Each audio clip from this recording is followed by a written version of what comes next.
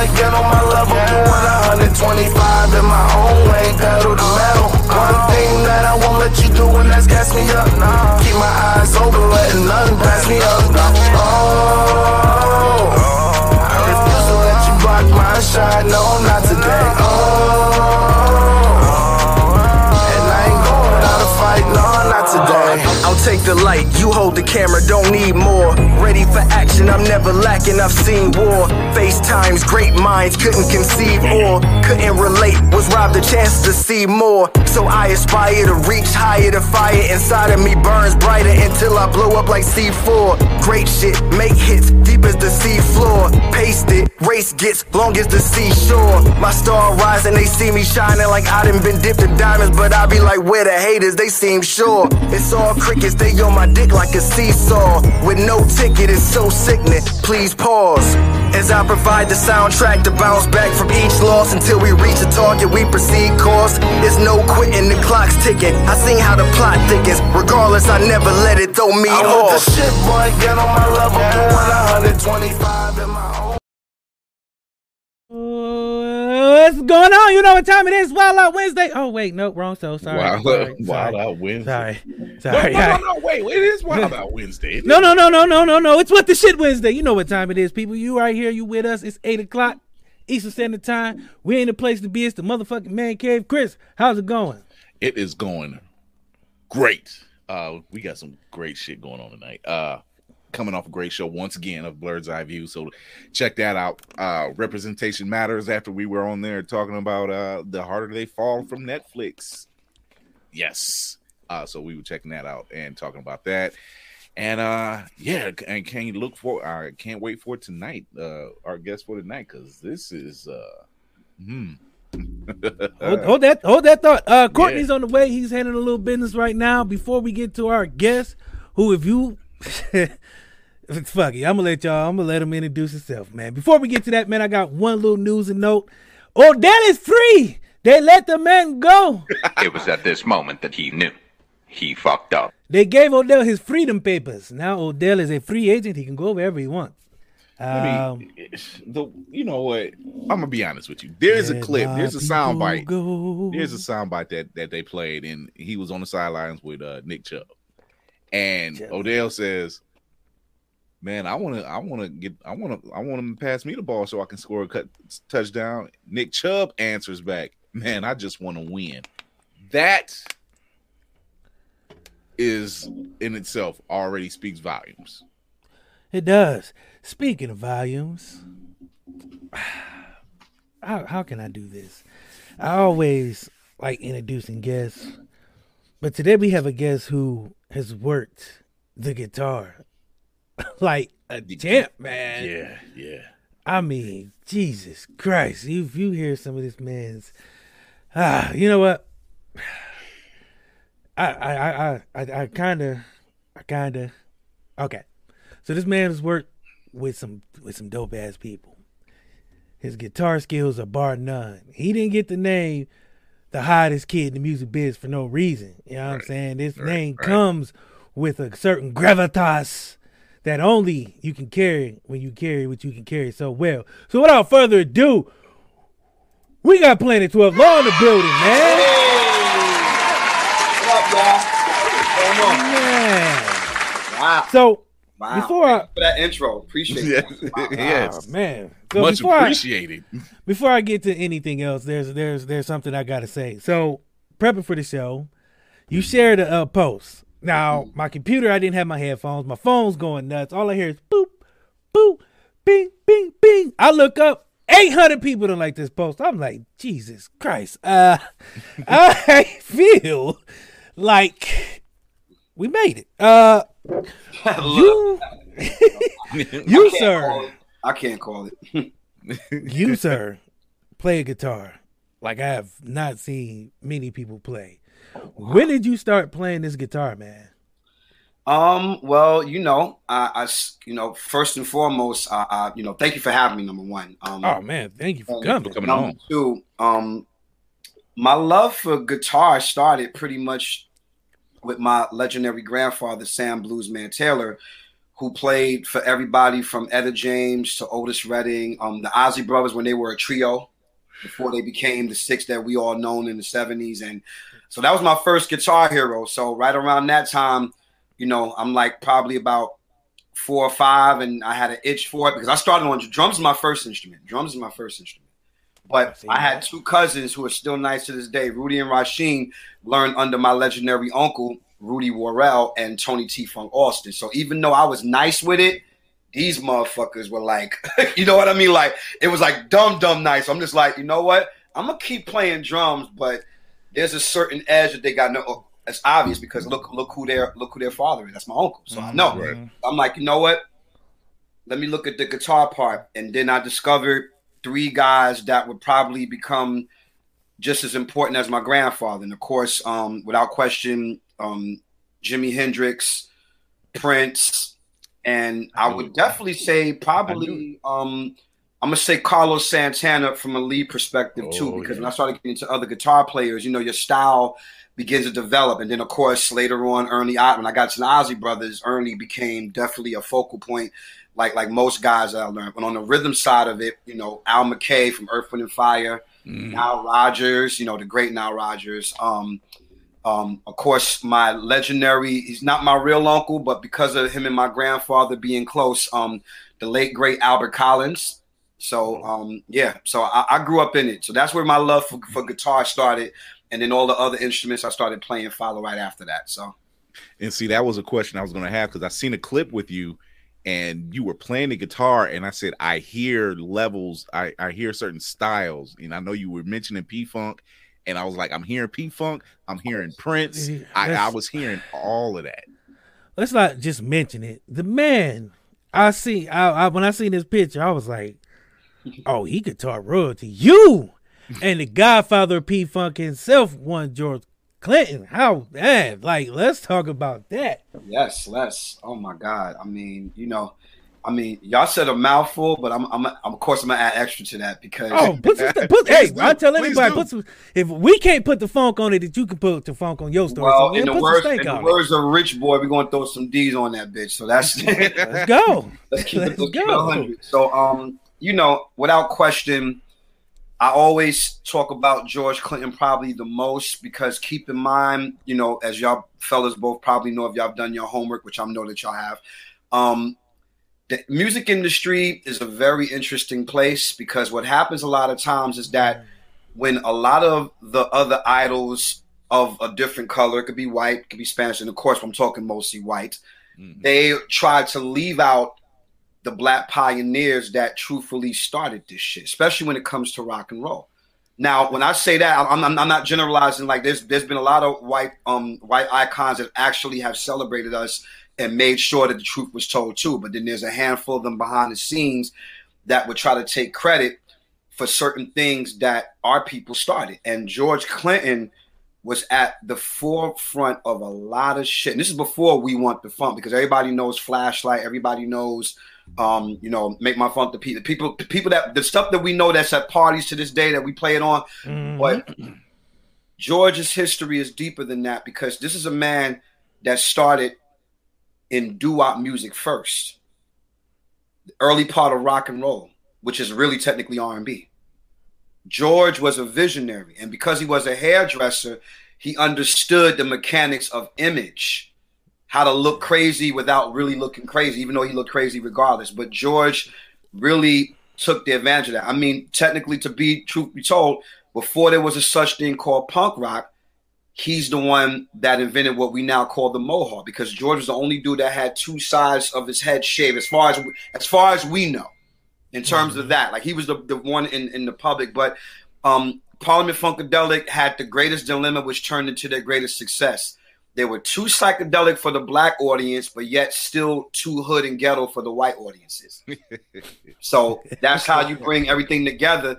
And last but not least, to add more to that, when the hip hop culture began to rise up, a lot of the old school guys didn't embrace it. And George was probably the only one. James embraced it too, but James had to, you know what it is? James is like the uncle. He's all right, but you don't want to hang around him too long. Whereas George is the cool uncle where, and respectfully speaking, George is like the cool uncle that you can smoke weed with. And he's like, can I sample your stuff? Man, go sample all that shit. Sample all of it. And that's the reason why in 2021, y'all see him now, right? The man is 80 years old, and he got his grandkids on stage with him, acting a fool. I love it. I fucking love it, because it's almost like he made a point. He said, well, I'm not going to be the old guy in the room, even though I'm technically am. He said, because you got to remember, if you get into what your kids and what they vibe on, even if you're not a fan of 100% of it, it opens the door for them to really understand what your legacy is. And that's the reason why George, in 2021, George Clinton is still relevant. Parliament Funkadelic will forever be relevant long after he leaves this earth. And I'm proud to call him dad, in terms of him being my musical father, because he gave me my first major industry check. He believed in me when nobody else didn't. So it's just, like I said, I can go on and on about him, but that's the first gist of it. I know the producer, so we got nothing but time. So okay, I'm cool. But yeah, man, so I want to transition to this before we get back to George. Sure. You worked with the late great Amy Winehouse. Yeah. Let's talk about that. Amy. It's bittersweet for me each and every time, man. I tell you, the one thing I always want fans to know about Amy is that Amy was truly a music head. Now, keep in mind, she was 23, 24 when I first started working with her. So the interesting part of this is that her being as young as she was, and the fact that she knew who Donny Hathaway was, she understood Nas lyrics, and she's from Camden, London. So when I first got and that's funny because I always tell the story of how I got the job working with her, because basically I was at a point in my career where I done work with Shaka Khan, I done work with Freddie Jackson, I done work with all these people, and I got my own shit going. So if I'm singing backup behind anybody or playing, yeah, I'm picky. I have to be, because my name is attached to it forever. And call it what you want, but that's like you said earlier. That's what happens when you have mileage in the game and you still look this damn good and young at the same time. So when you have it, own it. It's not arrogance. It's not conceit. I always tell people, when you have it, own it, flaunt it, but just make sure that you own it. The double entendre. So Amy, it gave me more leverage, because once I saw the song "Fuck Me Pumps," I was done. I'm like, yeah, she's dope, because it's not what people think it's about. People think it was nice. No, it's not what you think it's about. I said it's actually a deep song. You can hear the Lauryn Hill influence, and then when I found out her father Mitch was heavy into jazz, that explained everything. I'm like, see, she was raised the same way that I was, growing up in a musical family that had a lot of value, a big record collection. So she just knew. And my time with her, like I tell you before, I get emotional sometimes. Like just the other night, I had a corporate gig, and the girl that sings in our unit, I didn't even know what song was next. You know, we was in the thing. We were going from song to song to performing, and Valerie came on, and everybody kind of looked over at me, and the thing that came to my mind was the routines, because you know me and my boy Xylon did all the choreography when we performed with her. So we create that choreography, which is now known all over the world. And you know, I get emotional sometimes because it's almost like, and you know, just to know the influence that she has on a lot of today's generation singers, even the ones that don't necessarily do the kind of music that she did. But it always blows my mind when I hear people like Doja Cat or be like, "Oh, I love Amy Winehouse." I'm like, wow. So that makes me feel good. That's forever. I miss her so much, man. I truly miss her. My last time that I spoke to her was 4 months before she passed away. So that was, you know, almost the break of that when I had to get the news and continue on. So her legacy lives on, and me and the rest of the fellas that played in that band and sung in that band will continue to make sure that she's forever respected. Not the gossipy shit, not the shit that everybody else wants to talk about that we refuse. I've been offered money to actually speak on a lot of that shit, and I told them to go fuck themselves, literally. And that's why I asked you, because a lot of times in this world, and as we're getting into this media game, you hear these stories about these people, and 99% of it's probably fabricated or something somebody told off a whim, who knew a person who knew a person who knew a person who might have knew a person. But I wanted to ask you directly because you worked with her. Well, I mean, because we know how that works. And I wanted to ask you directly because you worked with her. So if somebody's going to be able to tell a story, I want it to come from somebody who was in with her for not just a day. You know what I mean? I'm talking about working with her. Thank you for saying that, bro, because I'm a firm, you know, I'm also a journalist too. But the thing is that for me, and the way when I learned under journalism under the professional mandate growing up in New York and in NYU and Kingsborough College in Brooklyn, the thing that was always told us from my professor was, when you trust your own information because you already know what's being picked as what you just said, the reliable source. Because the reliable source, that's why a lot of times, you know, this is what my fans will tell you, whoever's tuned in, they'll tell you in a heartbeat, like, I'm the kind of person, I will sit there and be on social media the whole time. Probably won't post until like later on that night or some shit. Just go through a whole bunch of posts. I literally sit there like Batman. That's my favorite superhero. And I literally watch motherfuckers play themselves speaking about what they think they know about the guys that I've known for 25 years, be it Lionel Richie, Morris Day. I mean, we can go on and on. Like I literally, these are people who I've hung with. I've been in their houses. You definitely can. But even with that, and just because I'm saying that, that's a slight flex. But the whole point is that hey, on this show, it's called What the Shit. We all about flexing. Yeah, we wouldn't be here if we didn't flex a little bit every now and then. You got to stretch. You got to flex. I say that because it's really honor. That's why when I flex, when I talk about the guys who I'm close to, is because it's reverence on my part. You got to remember, everything that y'all guys and everybody else loves about me or whatever, like everything, I always redirect it to Big Daddy Kane, Kool G Rap, LL Cool J, Grandmaster Cash from Cold Crush, Larry Graham.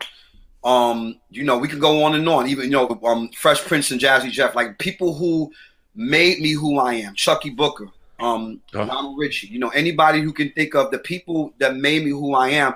I want my fans to know that when you celebrate me or anything that you give me, Lord, you're dope. I appreciate that. I thank you so much. I'm humbled by it. But if it wasn't for these motherfuckers right here, dead and still living, keep in mind, like that's why I always say salute to the ones that we still got here, and salute to the fallen comrades who died in the line of battle, because a lot of our heroes died in the line of duty, man, musically. So it's almost like I get emotional about it. You know, I cried like a baby when I got the call that Michael Jackson passed away, because we had a show that week, and I literally turned my whole show around and basically made it half of a Michael Jackson tribute, because that's my first primary. Outside of my family, Michael Jackson, just like any other young black kid that wanted to sing and dance, that's my first primary hero. So so when I flex like that, that's really what it's about. It's just like I'm a grown ass man, but I'm still pinching myself like I'm hanging out in Hawaii with Lionel Richie by the pool. Can we talking, you know, we talking about just regular shit, and then we talk about music, Commodores, because I'm a diehard Commodores fan. So it's almost like for me, I get to ask the questions. He going after the classics. Since I was 9, you know. It's fun for me. It's just fun for me. And I feel it. And that's why when I was coming up with this, I didn't really write any questions down because we never really do. But there were some points I wanted to hit because you've worked with a lot of dope ass people. I'm a fan of I'm a fan. If you're black, you grew up cleaning every Saturday to a lot of these people. Hello by Lionel Richie. That's true. That's very true. Hello by Lionel Richie was one of them songs I didn't understand until I was an adult. Which one? Hello. Oh yeah, absolutely. That song is a classic. Listening to those you can songs feel on 45s. you can feel it in his voice. I mean, he was really digging this girl. let me get real deep about Lionel for 1 second because go ahead. Hey man, it's your show. We just pushing buttons. Man, look, I love it. A lot of people don't understand about Lionel. Lionel was and still is a rebel in every sense of the word. Because you got to remember when he wrote songs like "Sail On," which was country, basically country R&B. 3 Times a Lady, which was something that his grandfather used to say to his grandmother. Lady, You Bring Me Up When I'm Down. I think he co-wrote that. But all the other big hits like Oh No, and then of course Hello, because Lionel taught the one, he says it now, but Lionel taught most of us young singers and songwriters one thing. I don't care how gangster you are. I don't care how hood you are. And, you know, we all hood. We from I represent. So my thing is that even from that perspective, at the ending of the day, we are all trying to find some kind of love anywhere we can find it. He said, by the time I'm done with this show, you're gonna remember where you were, what you were doing, and who you was doing it with. So at the ending of the day, Lionel served the purpose. You know, the reason why I have to say this is because there was a time period where, you know, most of our people, not I'm gonna say most, but let's just say some. I always say the ignorant ones never got it, but the smart ones like myself and y'all that understood the changing of the guard. Because Lionel Richie didn't go into the studio and say, "I'm gonna make me a pop record." Lionel Richie wrote love songs. All the funk that the Commodores were doing was always prevalent and relevant in the shit. So the crazy part is that Lionel said to me, he said, we never said this is going to be the next single. We just knew that we had to have something for the ladies to listen to. And as y'all know how that is, and when it comes to hip hop, I don't care how much your rhymes be. And you know, I'm all about the lyricism, as y'all know. So for me, it's like, you see who my heroes are. So for me, it's like, even as an MC, but thank God for LL, because if LL didn't do I Need Love or Dear Yvette, we wouldn't have what we have now. We wouldn't have the Drakes and a lot of these guys that wear their heart on their sleeve. So thank God for Lionel Richie for making what they deemed to be corny accessible. And it changed the game. That's why I was just hanging out with him in Las Vegas a couple of weeks ago for my birthday week. And mind you, I did 4 shows with Lionel, then hung out, been at the show as a guest, and just been on stage with him. It never fails. As soon as he hits the chords for Hello on that damn piano, it gets emotional. The best part of the show for me is watching everybody, black, white, Caucasian, Malaysian, I don't give a fuck.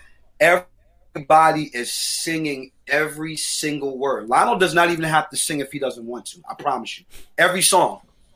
Even the that's a testament to your talent. Yeah. I was surprised, like when he did Fancy Dancer, you got to be a real diehard Commodore fan to know that one. And I saw this one white guy sitting next to me was like, he said, "Hot on the Track." That's the name of the album. I'm like, you know your shit, blood. I said, I like that. I said, you know, because it's rare when you see guys, but it just goes to show you, though, music is colorblind because the combination of all that, and Lionel proved that because All Night Long is one of the songs. That's a All Night major Long, pop. yeah. That stopped a war from happening in a certain part of the country. I don't know if y'all knew that now. It's in the Guinness Book of World Records. There was 2 countries, I think it was in Kuwait somewhere, they were about to go at it, and somebody rolled up. This is a real story. Somebody rolled up with a boombox and played All Night Long, and guess what? Everybody started dancing in the streets. I think y'all can transition to where y'all want to go now. So this is why I'm saying to y'all, I believe him, yo. I don't know why, but I do. Will always be one of my biggest influences, whether it's funk, pop, R&B, AOR, urban AC, any category you put Lionel in. To me, Lionel's going to always win one way or the other. He has not made anything to me that I sat there and been like, okay, no. Even Dance on the Ceiling. But you gotta remember, that was the 80s, man. Everything was cheesy in the fucking 80s. But we loved it, but it was ours. It was ours. Definitely loved it. It belonged. And we soaked it up, and we still do. Like you hear these tracks nowadays, you still go with it. Yeah. So because I always like asking artists this question. Mm-hmm. Let's talk about the Michael Jackson effect. And for those who don't know what the Michael Jackson effect is, Michael could do a concert and have grown men blubbering. I'm talking grown men, snot bubbles, tears coming down their eyes, fainting and falling out. Yeah, I've seen Michael, and he's a boop, bubble just pop out his nose. But that is because like Michael, there's few artists who can do that. And every time I see over in London, Michael was killing him in London. Talking about grown men fainting for days, passing out, going comatose as he played. He would stop and people would just still go. Yeah. The vibe. How did you feel knowing that? Like seeing that? Like how does that, like how as a musician, when you see that, like people are just hanging there, like as you hit that guitar riff and people just they're you know what I'm saying? They're in that trance. How does that, when you hit that moment where everybody's in trance and you got it captivated, the audience is in the palm of your hand and you're in that pocket and you just hitting everything right, every note's just coming out so beautiful and you can just stop and the pen drop and it's just complete silent, mobs on the ground. How does that feel? It is the best fucking feeling in the world. And I say this because you mentioned Michael Jackson. There are three things that was a turning point for me around 5 or 6 years old. As I told y'all earlier, I come from a legendary musical family. So I had the advantages that most of my friends didn't have growing up on St. Mark's, you know, and the thing was that music was always the prevalent thread that connected everybody. So, of course, like most young kids, because I had to go, as an 80s baby, we had to go backwards. So I grew up, and the first part of it was 3 albums, you know, Jackson's Triumph album, of course, Thriller, without question. Without question. And the Jackson's Live album. So between Motown 25, of course, when he did the moonwalk, we were all in the house, my aunt, my mother. It was an event. It really was an event for all of us in the house. Then you said this thing about hitting that note.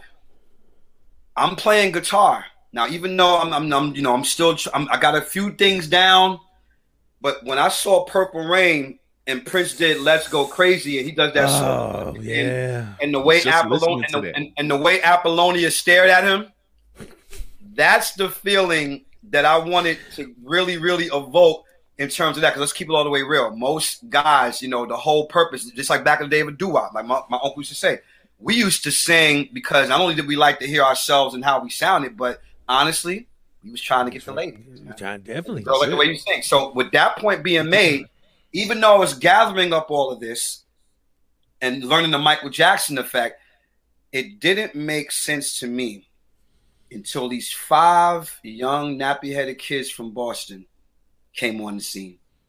And everybody knows what I'm talking about. I'm going to mention them names in a minute, but it made sense. You got to remember, Michael Jackson, Prince, James Brown, Jimi Hendrix, and Stevie Wonder, of course. Those are my 5 primary heroes. But guess what? They were all adults. So even though I studied them and I listened to them, and same thing with DeBarge. But the thing was that they were all adults. It's different when a young kid at 9 or 8 years old sees someone, you know, because they're older than me, but when you see someone that looks kind of like you and dresses like you and doing what you're doing, because at that time, you know, I was singing, popping and locking and performing and shit. So, of course, without question, for those who don't know who I'm talking about, New Edition. For me, it spoke volumes. And after I saw the Candy Girl video and this is colorful, man, everything for me became about, I want to be like Ralph. Because, you know, I'm going to tell you why. My sister. Ralph was getting it. My sister, Chi-Chi. I love all 5 of them, but my sister, Chi-Chi, like most young girls, she was fixated on, I'm Mrs. I want to be Mrs. Tresvant. Now, while she's studying him for obvious reasons, I'm studying him because Ralph had obviously studied Michael. It was so obvious. But it was a dope kind of obvious because he still had his own personal touch to his influence with Michael's influences. So I begged my uncle Bobby, God bless his soul, my teacher, my everything. My Uncle Bobby had won 13 times at the Apollo because he had one of the greatest falsettos in the local Brooklyn scene. So who better to teach me than him? I said, hey, Uncle, I want to sing Lost in Love by New Edition for the next talent show. Because at that point, I hadn't been to talent show at that magnitude for my school. And lo and behold, groomed me. I was ready. And as soon as I hit that first, would you love me? And the girl started screaming. Now, for a 9-year-old, I mean, it's like, if I didn't know what I wanted to do then, I would have been playing myself. And then when my mother surprised me, I did good in school, my mother was like, guess what? New Edition is going to be in Manhattan. And she took me to go see, this is the original lineup when Bobby was still in it. And when I saw that concert, I put those entities together. I said, let's see. The Jacksons, because I love all 6 Jacksons. Prince, Stevie, Hendrix, New Edition, James Brown. That's my whole MO right there. And everything else that I get into later on will be in between. So going back to what you said, the effect of that, you're right. It transformed. That's why I said, name a singer Michael didn't influence. I'll wait. Because Michael presented, he understood what it meant to do a show. If it wasn't his singing, Michael it was his dancing. Yeah, Michael being the front guy. Because people, that's why I used to shut arguments down. And I'm close to a few of the Jacksons. We talk about this all the time. I said, listen, all 6 Jacksons are dope as hell. And people forget they made it wasn't a situation where there's like, okay, well, we just might as well just make Michael the lead singer. When Jermaine and them finally heard their little brother sing, that's how the story goes. When they finally heard, they've been saying, I can sing. It's like, okay, Mike, go play with your toys. Big brother, little brother shit. I grew up in a house for siblings, so I know. And then when they finally heard him sing in the talent show, they were like, yeah, come on, little bro. You in. You're definitely in. So from the very beginning, that was the template. That's why when people was like, oh, they were jealous. How? They were all part of the same unit and everybody understood their roles and assignment. So Michael, of course, being the front man, like Ralph Tresvant, like so many other people I can name, you're going to get the fair share, if not more of the attention. That's what happens. So Michael he was a focal point. So you couldn't help but look at the way Michael could just side moonwalk, stand there, do his little shoulder shit. And that thing, and then especially when him and the Jacksons started doing this shit, all that type of shit. Can you feel it? That used to drive my family crazy. So me and my cousins, we became the Jacksons for the home talent shows in my house. So of course I was Michael because I'm the only one that had a real voice besides my sister. So, and the thing was just that Chi-Chi was Marlon because she could dance just as good as I could. So that was like, okay, we'd be Michael and Marlon. My older brother be Jackie because he's the oldest, trying to hang with his little brothers. And my Uncle Bobby was Jermaine because, of course, my Uncle Bobby had the falsetto, but his mid-range, my uncle's mid-range was crazy. So I learned so much in that time span. So Michael Jackson is definitely what I call the common thread between any of us guys who dare to call ourselves. And last but not least, he was forever a student. And this is the reason why I love Michael even more so. One of the greatest things he ever said when they asked him in that interview, he said, what's going through your head when you're dancing? And he said, nothing. You know how he talks. Nothing. Thinking is a dancer's worst mistake. You have to feel that. I said, yeah, that's true. He said, I become the string. I become the Now he started talking about, I become this. And then I thought about it. If you look at the Jacksons' routines, a lot of the shit that they did was based off of the horns, the string arrangements. Like they always did certain things. I'm like, the embodiment of dance, and then the fact that Michael's voice control, because Michael is one of the only few singers who was deadly when he was a kid vocally, but became even deadlier in his mid-range voice, his lower voice, like nobody else could. He made the perfect transition. And of course, sadly, without getting into the negative part of it, unfortunately, it came with a price. So, yeah, man, legendary. And you're right, it does. Looking back at that, you looking back at a lot of what they did, it was a major influence in music industry, period. And you're right when you say what he's done, what his influences brought. You think there's the Chris Tucker, there's Ushers, there's Chris Brown, there's all these actors and performers and artists have somehow managed to get this from Michael, and Michael was 6 degrees of separation from Michael Jackson. Yeah, so it's amazing. You just nailed it. Yep, that's right. I want to get to my favorite, which is the purple one, Prince. Prince Nelson Rogers played basketball without playing with the other. This man can play basketball, wear heels, jeans, and steal your girl. Steal your girl. Yeah, I'm right about that. You feel me? Like with finger waves. With finger waves, hoop earrings, a net T-shirt. You know what I'm saying? Like Prince. Yo chick in a heart. Look, him, Mickey Free, and Gene and Motley Crue. The whole crew. Oh yeah, Mickey Free. That's my dude. Mickey Free's my boy. That's why I'm saying, like, I know that for a fact. I'm like, I knew the click back in there. I didn't know them back in there. I was still a kid, but I knew the stories. Before Dave Chappelle, I heard all these stories. That's why when he did it, I was rolling on the floor. I'm like, yo, they gave him all the information. I said, this is true. I said, I heard this shit before. So this is why it's so interesting to even hear that. But I'm sorry, I'm going to cut you off. My bad. Oh man, hey man, again, it's your show. We just pushing buttons. The floor is yours. we digging it. I mean, you were saying about Prince. I think you want to elaborate on just what you were saying. I just want to name drop Prince because that was my favorite person. Prince, because I like Prince because if you hear him talk, his voice is deep as shit. But when that man sings, he hits notes in different ranges. He was, you know what I mean. And here's the interesting thing. Michael started as my primary hero, but then Prince later eclipsed him for obvious reasons. And not because it's not a competition. What I'm saying is that even though Michael had got me to a certain point, we're talking about the ages of 5 and 9 and 10. I had the cute pubescent voice. I was doing the Michael routines and stuff and talent shows, doing shows with my mother, Parks Department stuff, making my little money. At 8 years old, I was already hustling and getting that money for singing. And yeah, I was, but it's just the truth. But Prince was a whole nother enigma for me because now you got to understand something. The quality of musicianship, and you know who Prince's hero is, Stevie Wonder. So think about this. I began to study the line. I'm a liner notes kid. I began to look at the liner notes. I'm reading. He played he played drums too? What? And then I'm learning Prince would go on stage and do an 8-minute guitar solo, but then put that shit down and do Housequake and go into a full James Brown assault split with a little bit of his own shit. Because whatever quirky shit that Prince started doing, nobody knew what the hell this was. And but that shit got him though. Prince did it.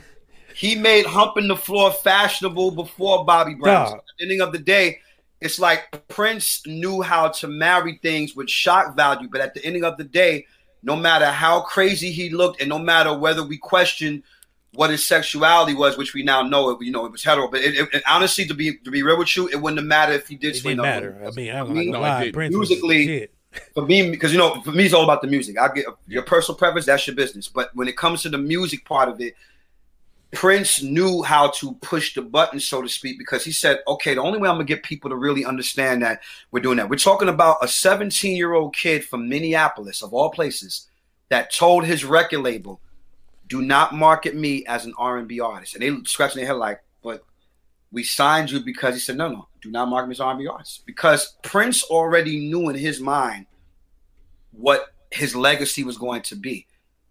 I'm going to do all styles of music. And he did. So it spoke to me on a deeper level beyond Purple Rain. Because keep in mind, after Purple Rain, to this day, I'll give you a perfect example.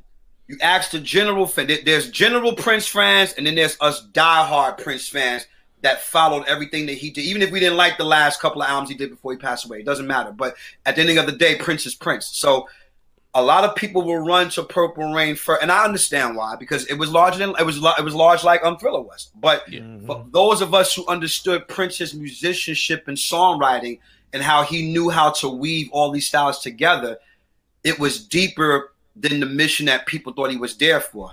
Yeah, the girls want to look at his ass, but us guys, we looking at the fact that this motherfucker just jumped on piano and did a classical concerto. All day. Baby, baby, baby. Like he just, and then he goes to that shit, and then he just picks up a guitar again and goes on a damn rampage. So, and then does another after show for another 2 hours. So for me, the gears had to switch. And then I'm listening to Stevie Wonder at the same time, which is his hero, like I mentioned earlier.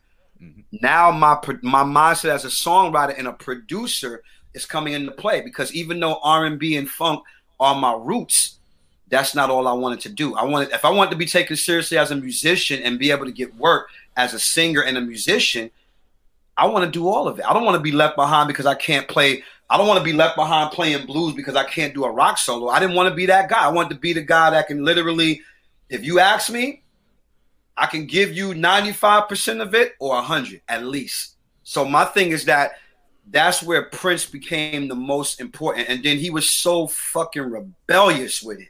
Didn't give a shit. He said, listen, I'm going to go on MTV and I'm going to wear some assless chaps with the lace covering my ass. And guess what?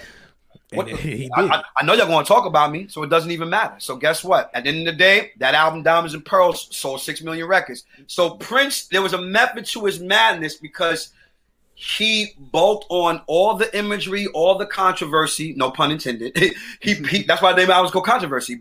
Look, what's the first lyrics of that song? He wrote it because he knew. He said, I can't understand the things people say.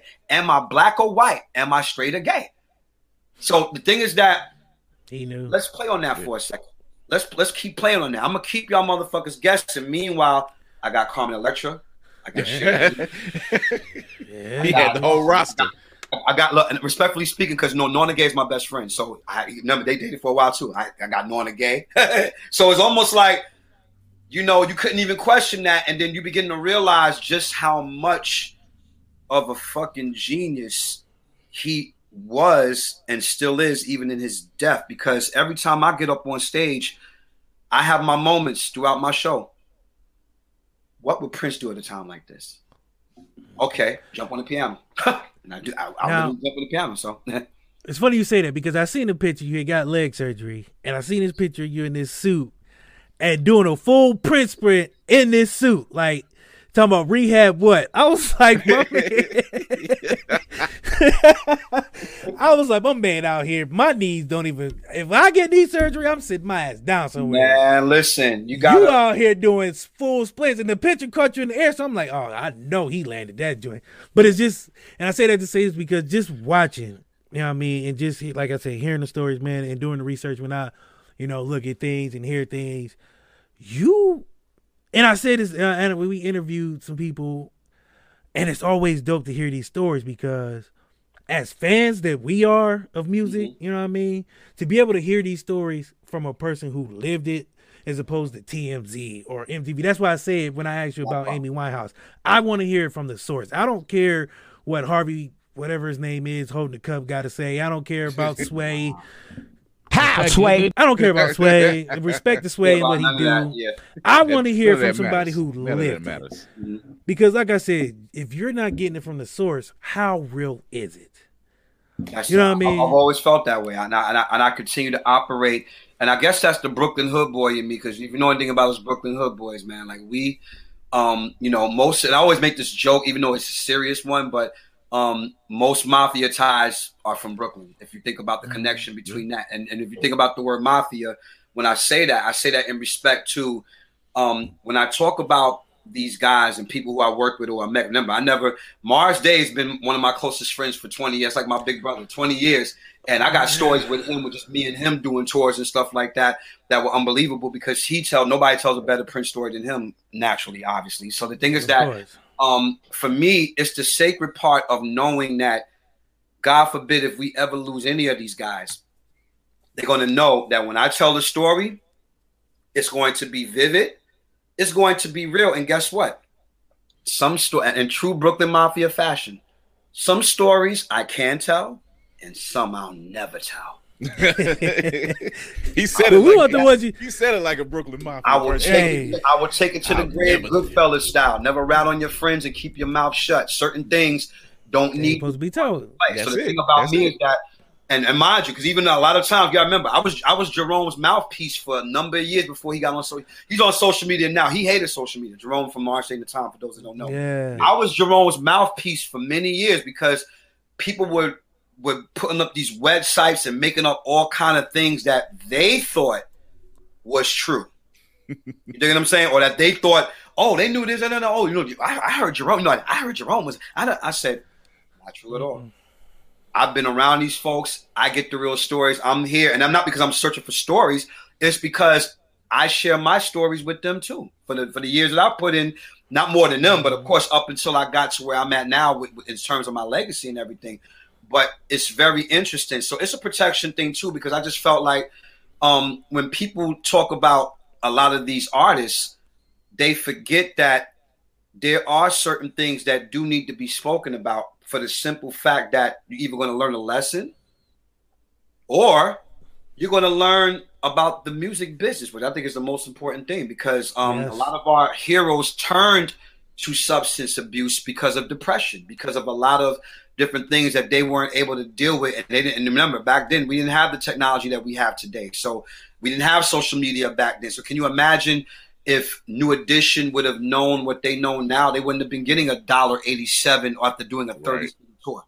So, so that's why I'm glad that these things are documented and that we can talk about certain things. But like I said, some stories I will tell, and some I just never will. Let's talk about that, because for some reason this month has been this season has been very music heavy. We had a lot of different music artists on, and one question I like to ask is, there's ups and downs in music. We all know that the music game has its pitfalls, like you just said yourself. Have you experienced more highs than lows, or vice versa? Actually, and I'm proud to say this, because I just celebrated a birthday. So happy birthday! Thank you. Happy belated. I have definitely had more highs than lows. I can proudly say that, and I can be honest. And this is not a bragging thing, but I think the main reason why that is because I learned very early in the game about protecting.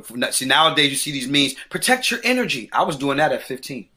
So for me, when you and this is just talking about going back to 88, 89, 90. So it's almost like, and I'm from the streets of Brooklyn, Crown Heights, Albany Project, St. Mark's Ave. So you run that video in your mind, and that'll give you a really pretty cool idea of what it was like to be someone like me who had friends who were gang members, hustlers.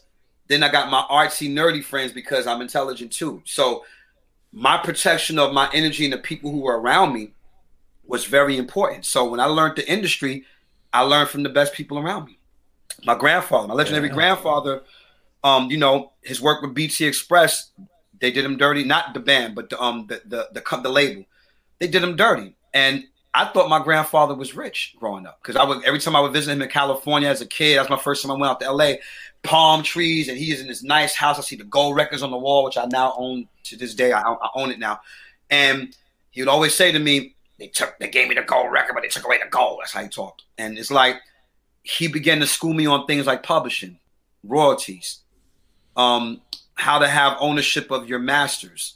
I was learning this shit at 15, 16 years old. So, of course, you can imagine the hell that I went through when I began to shop my record to record labels around New York City and abroad, because I thought, because sometimes the industry will have you thinking it's you, like, oh, you're not good. Oh, well, we're just not looking for that right now, or that.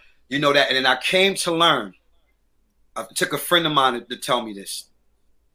Law, the bottom line is that you're too intelligent for a lot of these labels, because that's why they like them younger than you, and even just as young as you, because once they feel that they can manipulate you and you don't need a lawyer, they throw money in your face thinking you're going to jump. But the fact that you didn't do any of those things, it gave you more power. So that's when they realize in their brain, oh, we couldn't sign him because he plays 7 instruments. Thank you, Prince. Wow. He can produce, write, and arrange it. Thank you, Stevie Wonder. Wow. He can actually rhyme and write his own rhymes. Thank you, Big Daddy Kane. So it's almost like that was a no-brainer for them because they want to make sure that their people get paid. So that's when I realized that, okay, the labels are not checking for me, not because I don't have talent, not because the music wasn't dope, because obviously you see my fan base now. My music's always been what it's been to my fans. But I realized they couldn't outsmart me. So now I'm forced to make myself a valuable commodity. So because of that valuable commodity, that is the reason why I have experienced more highs than lows, because I figured it out. I said, you know what? I'm in the lane that nobody really has right now. And then at that same time, the corporate gigs were looking for guys like me because they were trying to find singers that could rap, but they were corny. They couldn't really rap. And they rappers that couldn't sing. And they said, oh, shit. Oh, did he sing and he can rap? Like, he can make it believable. And with that, and thanks to Element, shout out to Element Music, Marianne Bennett, Starlight Orchestras, all the corporate agencies who I worked with over the last 20 years. I've been the number one guy for 20 years in these agencies here in New York. When we traveled away, that's actually how me and Lionel Richie met, and we struck a relationship because of that part, me being in the forefront as a frontline leader for all these groups, because I became the template on this is how it's supposed to be done. I didn't come in with that philosophy. I just came in doing what me and my boys have been doing for the last 10 years. So my thing was just that if that's new to a whole nother arena, you know what that means? That means foundation and compensation. So at the end of the day, that's a good. That's a gem right there. Foundation and compensation. That's a gem right there. Or as Nino Brown said, combinating and consolidating. So it's just, it's the same shit. So with that being said, I think because I've had knowledge of the industry at such a young age, that gave me a leverage. So, of course, in the words of Stevie Wonder, to a lot of people, I became like a Mr. Know-It-All. And I wasn't even trying to be that. I was just more so, I can't help who I know, and I damn sure ain't going to make no apologies for what I've learned, because as we all know, it's a cliche statement, but y'all know the phrase, knowledge is power. It's power. Yes, sir. And the more knowledge you have in any subject, anything that you're pursuing, I don't care, it don't even have to be music. It just be any field that you choose to go in. Entrepreneurship, stock management, like the real estate. If you're going to apply pressure, go all the way with it. So I made myself a valuable commodity. I figure like this. They're going to see me one day at some point. And mind you, by the time they see me, in the words of Fat Joe, yesterday's price is not today's price. So think about y'all podcast. You think it's a game? Get fire on these bitches one time. Had to hit fire on that one real quick, man. But think about your podcast for a second. Like the fact that y'all growing it the way that y'all growing it, because what I love about y'all podcast and all the other ones that I've been on, even my own podcast that I have on Instagram where I bring in all my iconic friends to chat with.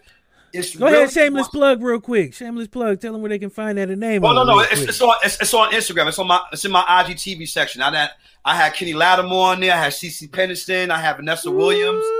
Oh shit! I have my heroes on there. So that's Kenny Lattimore, man. Man, listen, that became.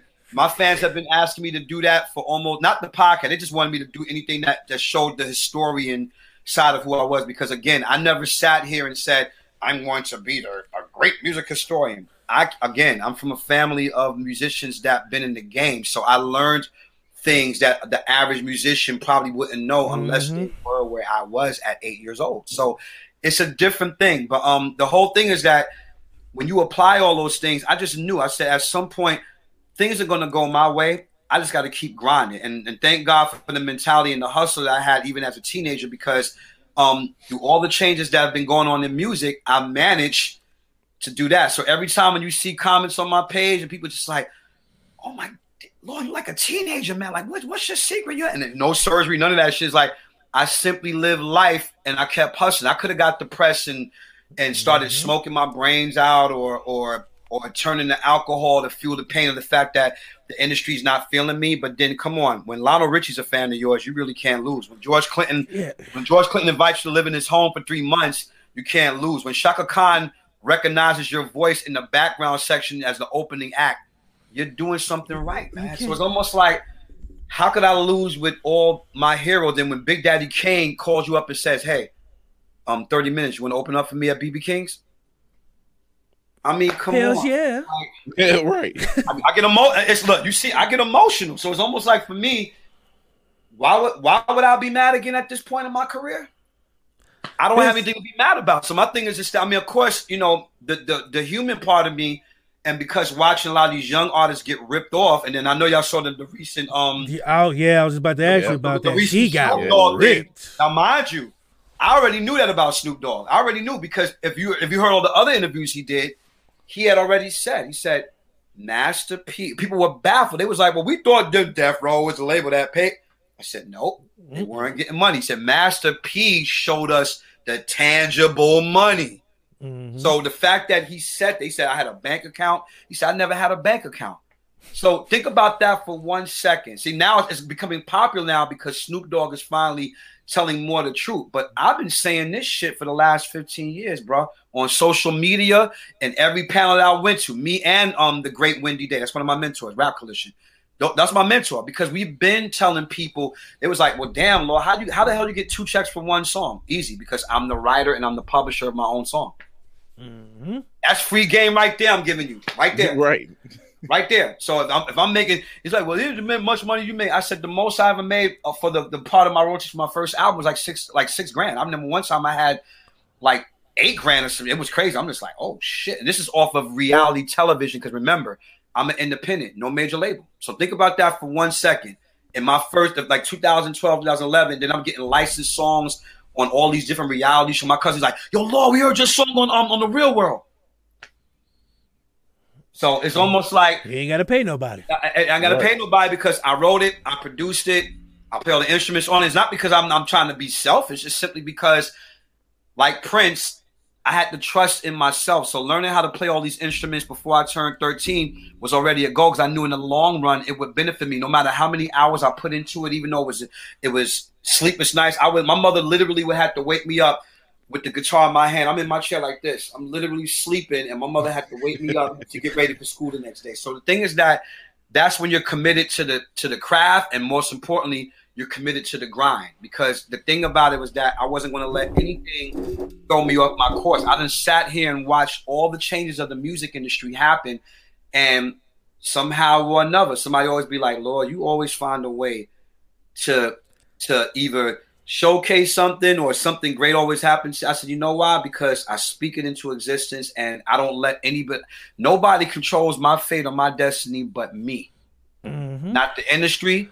I don't envy nobody. I'm not jealous of nobody because people don't understand. It's like, oh, he's selling platinum. I said, yeah, and I hope his contract is okay. I said, because all that shit don't mean nothing if you find out years later you don't want 8 Grammys. Because as you know, the music industry is living proof.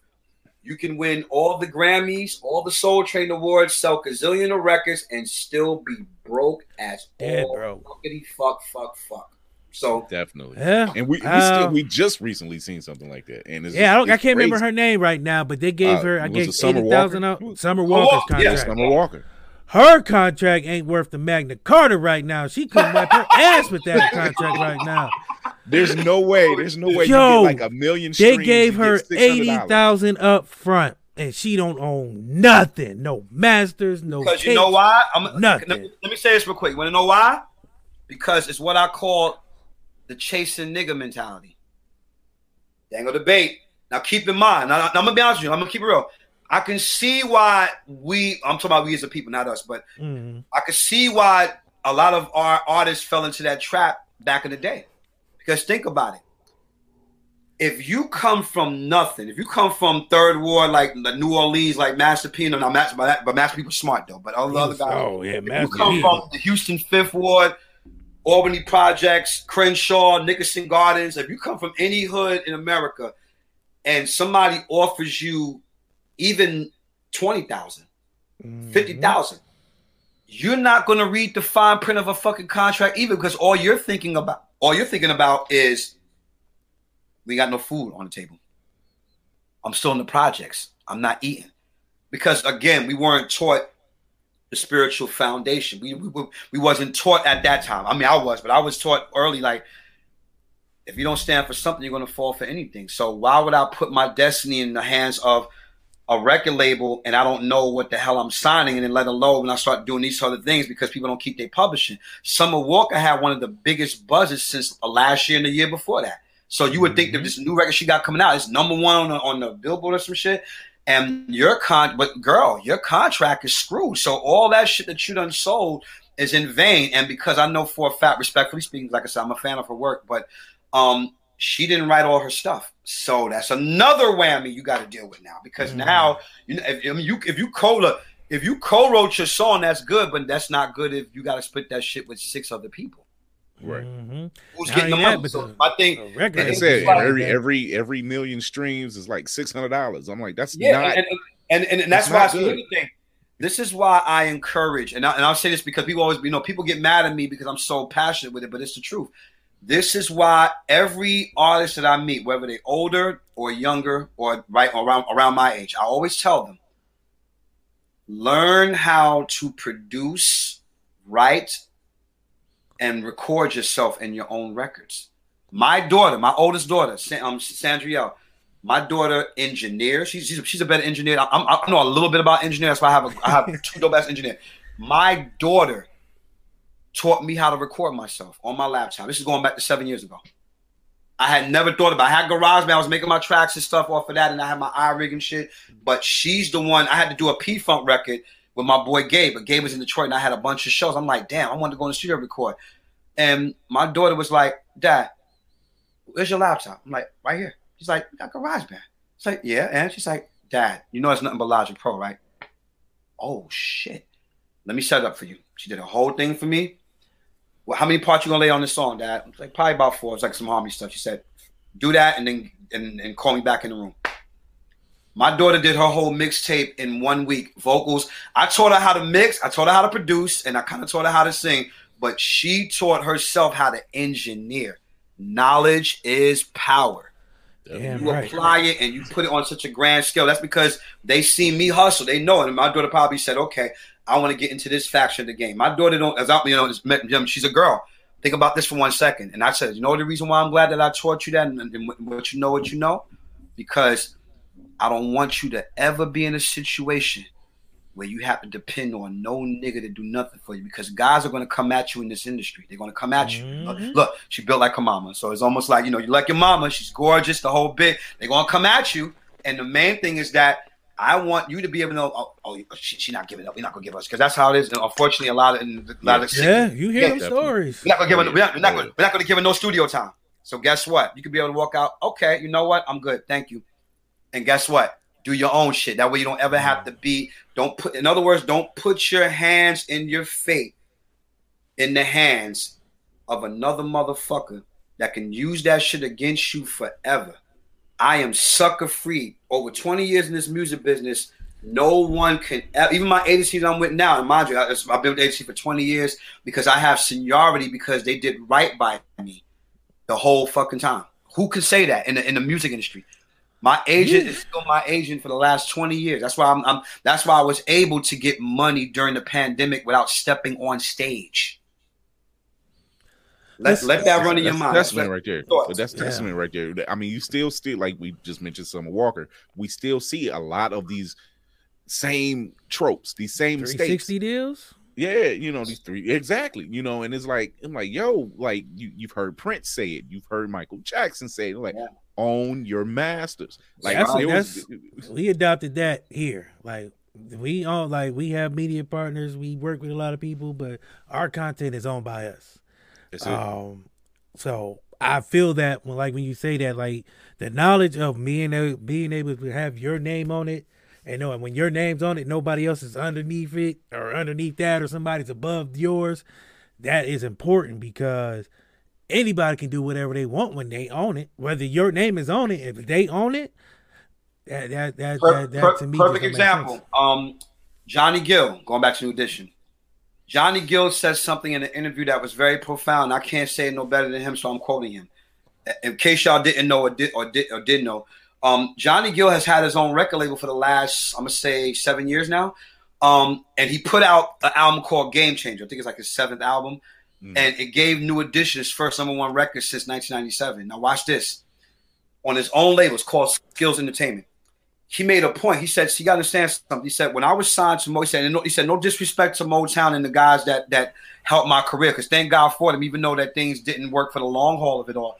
He said, "But the main thing for me was that if I would have put Game Changer out on Motown, and that first single that y'all guys love so much, and thank God for," he said, "Thank you for buying it." He said, "The first thing I love so much, if that shit would have only rose to number 29, the label would have killed my album would have been dead on arrival."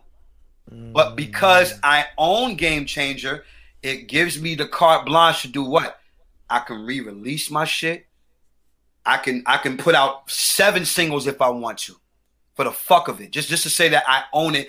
Even though you bought the single, buy the shit again. I own it. This is me. I have it. He was able to work that album for 2 years because it's under his label. So it goes back to what you said, DC.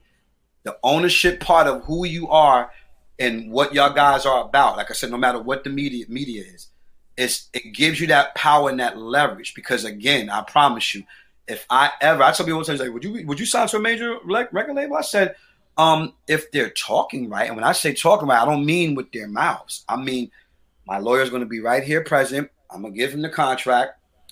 What we looking at here? Oh, this is not in your favor, law. Oh, well, I guess we can't do business, because if it's not going to be in my favor for what I built with my brand, why would I waste at this age and stage of the game? Why the fuck would I waste my time? I don't have time to waste. Look, we're not old, but we're older. It's a difference. Yeah, we veterans. There you go. Veterans out here. There you go. Yeah. I don't have time with that. You see why I look the way I look, because the thing is just that I noticed over the years that's where the stress factor is coming out for many of our entertainers. That's why I look. Think about it. Wasn't it Summer Walker that contemplated wanting to Tiana Taylor talking about this her farewell tour because she's out of the industry because she feels like she don't get the recognition. And meanwhile, she's a queen to us. We love her. We give her the flowers and everything. But psychologically, what this music industry will do to you. That's why I always tell people, learn your craft, be on your grind. But there's one important thing that you forgot. It's probably the most important thing.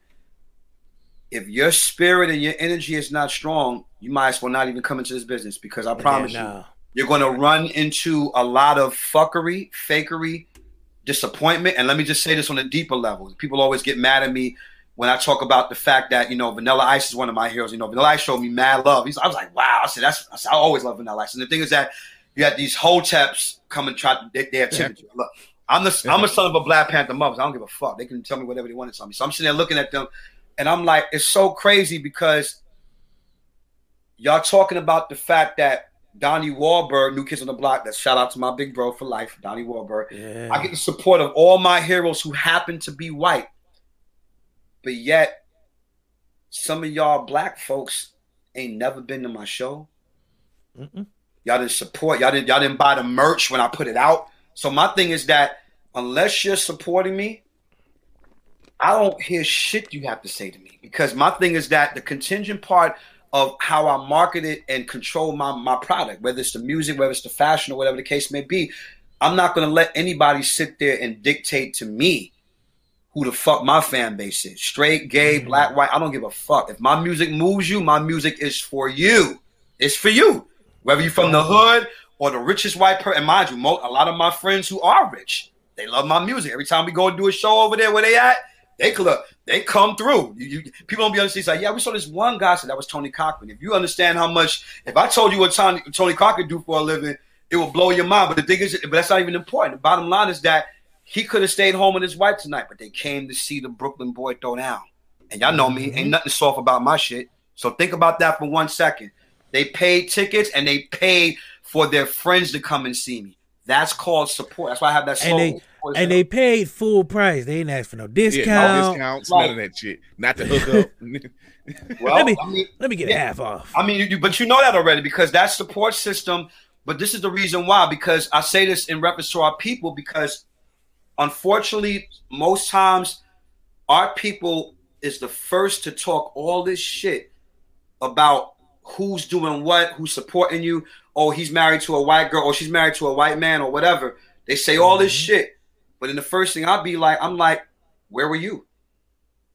Where were you when I needed you? Where were you when we were in the hood putting out the shit on mixtapes and trying to get them to everybody? So my thing is just that the minute you get caught up in that, and that's why the fans fuck with me to this day, because I'm not going to sit there at the expense of my own purpose to not let my people know. I've been done more dirty in this business by my own people than other races. So I'm just keeping it up. So for me, which is a sad thing because we see that a lot. Yeah. That's a what they call it, crabs in the barrel mentality. Yeah, exactly. It's a crab in the barrel mentality. Exactly. No matter what you do. We had some on this show. Wow. Yeah. Well, they weren't on this show, but they were talking about the show when we first started. It was mainly me that I got the most flack because, like you, I don't give a fuck. I'm gonna speak how I feel, and that's just I don't know no other way. Hello, I don't know no other way. Like I tell people, talk your shit because can't nobody else talk your shit for you. You know what I'm saying? Like you gotta be able. Like that when I tell people to come on, they come on the show, but like, so what's the questions? Are there any? No, there's no written down questions. I want you to tell your story. I can't tell it for you. I can guide you, but even then, it still feel fake if I guide you to a certain point. Wherever it goes, that's where it goes. That's how this show is. There's nothing written. So there were people who thought we weren't going to make it because they didn't like the aesthetic that we gave off. We nobody. My motto is no one's safe unless you're in these squares. Anybody can get it. We don't sugarcoat it for nobody. You know what I'm saying? We not playing favorites. You ain't supposed to and that's the thing. Honestly, have you noticed? If you heard anything about me more so outside of the music stuff, my social medias are known for that. Like my pages, because the thing is just that with me. And you said it earlier, what gave me the right to talk that type, and I've always said that, I'm like, listen, I'm from Brooklyn, and you know anything about Brooklyn, we back up pretty much what we look. You heard what Peter Gunn said in Uptown, baby, what he said. Brooklyn, crazy loot. That's because when there's beef, they ain't scared to shoot. That's the realest shit ever said, because Brooklyn dudes, our aesthetic from where we're from. Not saying nothing against no other borough in New York City, because I love all 5 boroughs, but of course, I put on for my city. And the reason why, that's why if you notice what they always say, no matter where you go on the face of the earth, you're going to find at least 8 people from Brooklyn somewhere. I said, because the thing is that we projected our reputation thanks to Biggie and Big Daddy Kane and Prince Markie D, God bless his soul. Like this, people who exemplified our attitude and how we spoke on shit. So my raw Brooklyn venom, I know for a fact, used to offend people like, oh, he's always talking that. People on find me like, he's always talking shit. Okay, bye. It's not for you. It's not for you. If you don't like what I'm saying, for you is for you. It's not for you. See, we're from me and DC. I think I probably should have been born in Brooklyn, man. We just have. I got family in Brooklyn too, so going up to the visit, I feel at home. We just talk. Them motherfuckers don't sleep 3 in the morning. Motherfuckers still talking shit 3 in the morning. Shit is alive, man. That's it. It's the only disease that I will ever welcome in this lifetime.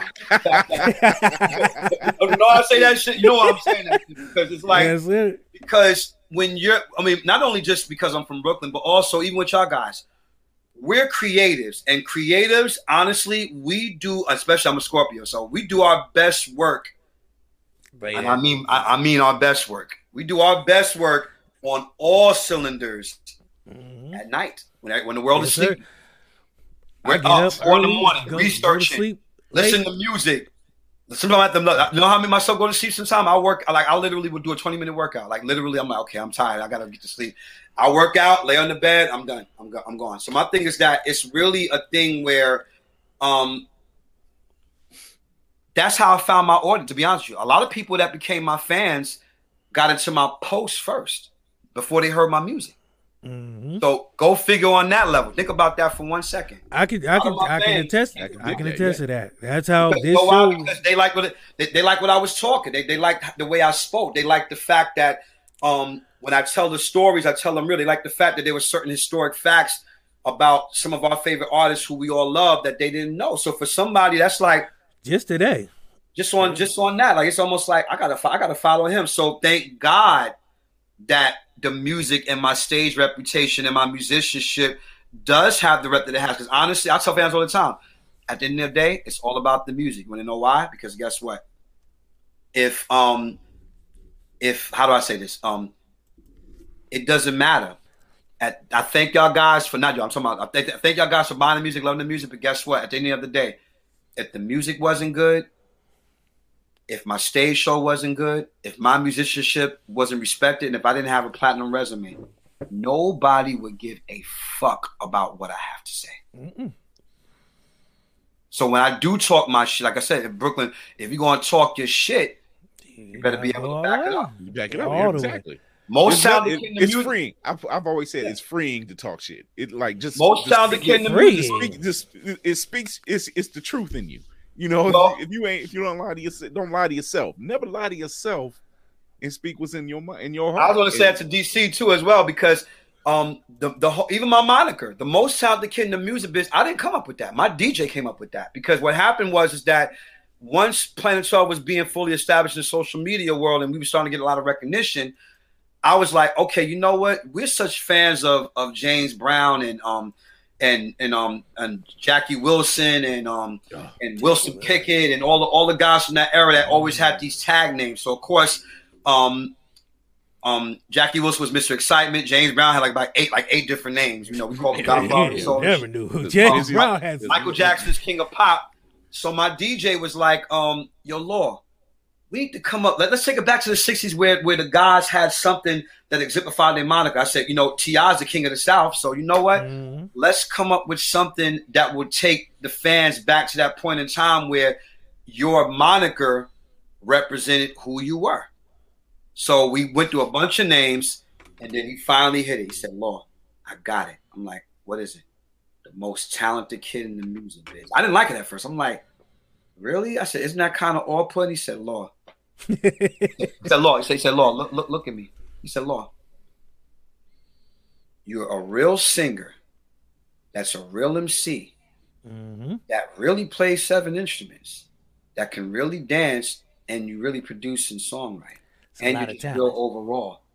Who better than you to represent that? So I looked at him. I'm like, okay, I'm now. I'm not stupid. I knew coming into it, when we started using the moniker and going around with it, I already knew there was going to be a whole bunch of, who does this nigga think he is? Fuck him. He's a bit. And the crazy shit was that after a while, see, I'm gonna show you what happens. See, when you tune out the negative, and you don't fall victim to be like, oh, should I downplay myself because of somebody's insecurity that they like the way I do? Fuck no. Guess what? We're gonna turn it up. We're gonna do it even more. It got to the point where it got annoying. Look. Let me show you how annoying it got. Look, it got real annoying. So I'm like, you know what? We making it count on the merch, all that shit. And guess what?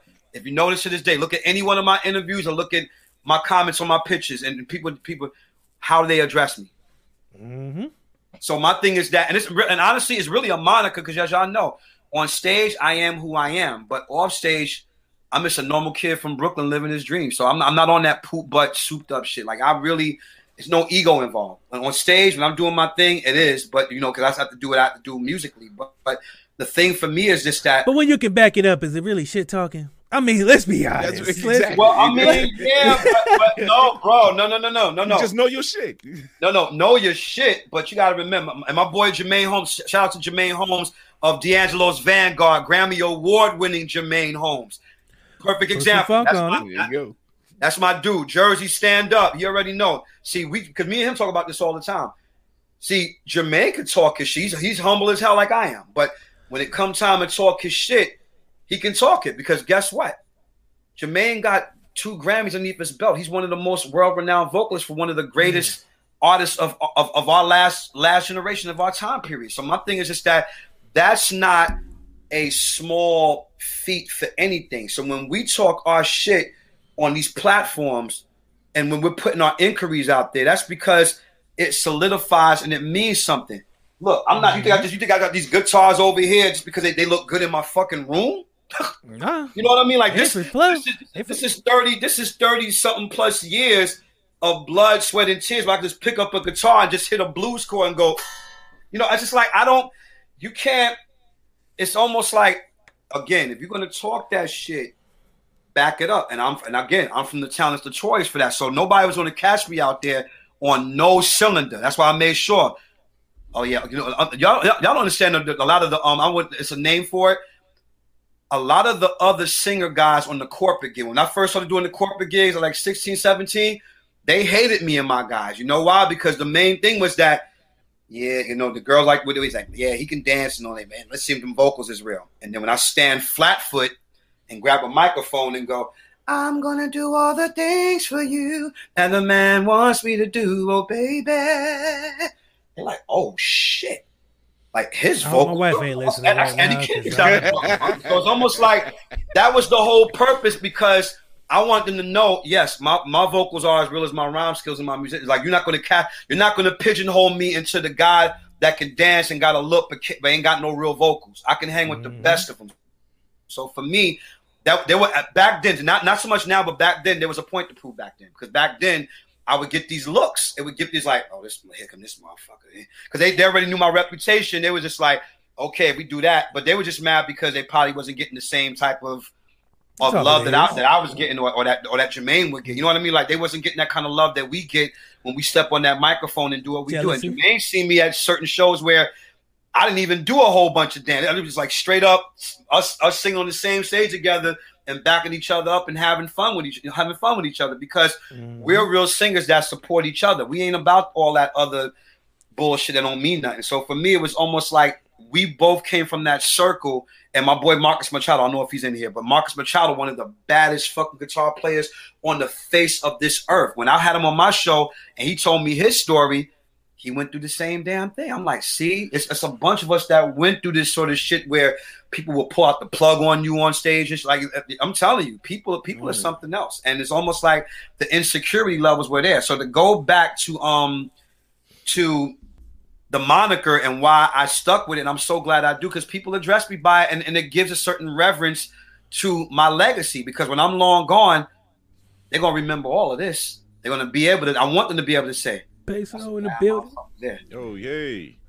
So I enjoy the fact that you know, it's almost past, it's passed down. You were born in it. It's in your blood, and it's being passed on. It went from your grandfather, it went your uncle, and it's just, you've been surrounded by it, and the fact that you're passing it to your daughter, and this is a fucking amazing thing to see, and it's a feel good. It really does. It feels good to hear and see that you have such a talent that has been so ingrained by just the greats, and to know that your name is being mentioned in the greats, it's got to do something to the heart. With, like you said, we mentioned Amy Winehouse, we mentioned Michael Jackson, we mentioned Prince, and, you know, and just those three alone should be enough to blow the mic. I wake up in the morning. Here's the thing, man. Respectfully speaking, I wake up every morning the same way I did when I was a kid.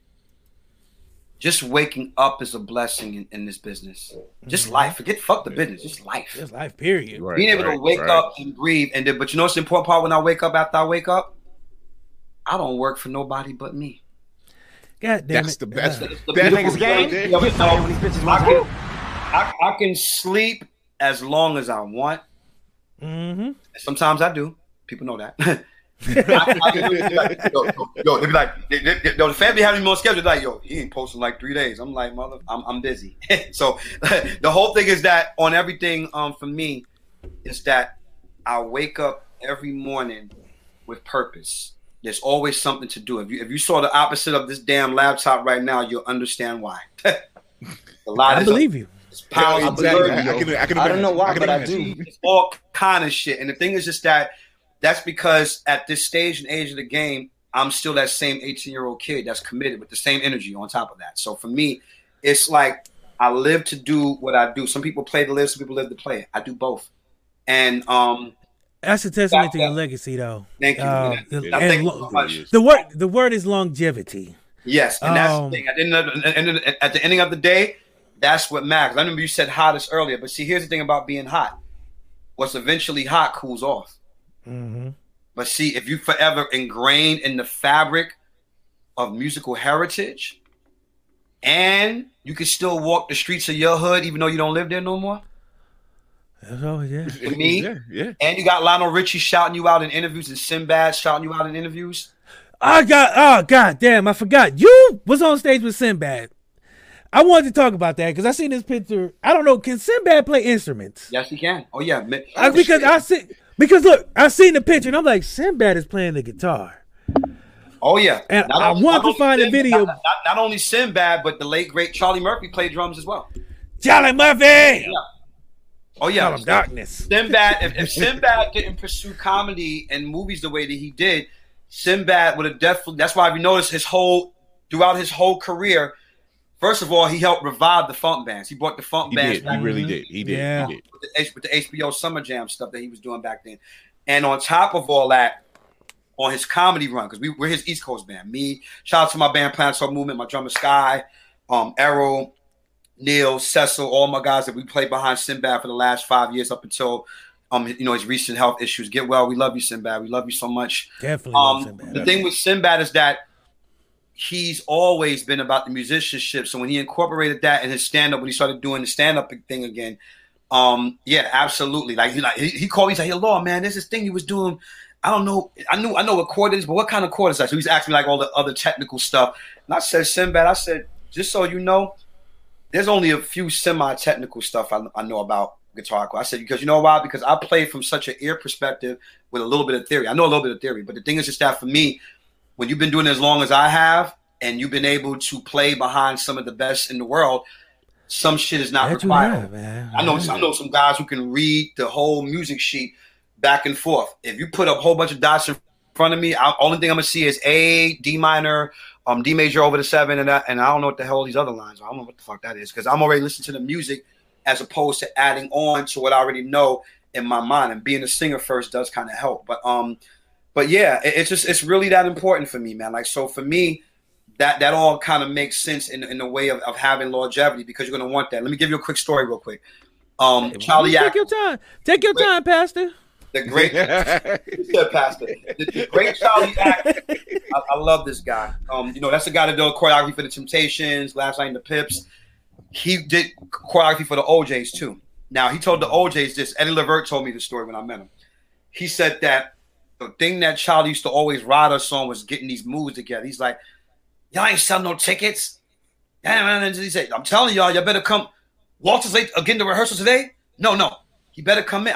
Listen, guys, I love y'all guys, but I'm telling y'all, if y'all don't get this choreography down, y'all gonna be like the Four Tops." And Eddie Levert was like, "What do you mean? The Four Tops are one?" Say, "Yeah, they got number one hits, but you forgot one thing." He's like, "What? They still doing the same fucking dance move because they never came to dance rehearsal." I'm like, "Ooh, no, that don't move. Four Tops do this." He never had choreography. The Four Tops never had choreography. All they had was this. The Temptations and those guys had steps. Yeah. All Four Tops did was this. Sugar pie, honey bun. And I love you. And the thing is that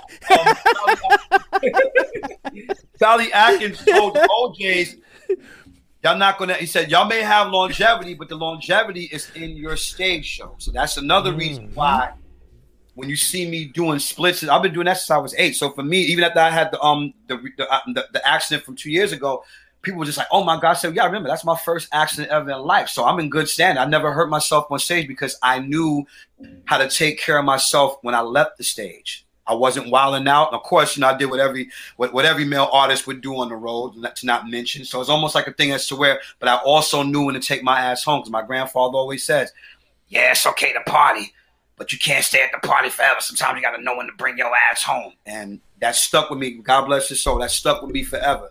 So I knew that, okay, you know what, Law? You can hang out for about an hour. Go to after party, chill, take some pictures, whatever. Get a couple of, I drink champagne, get a couple of drinks. And guess what? Take your ass back to your hotel room. Get some rest.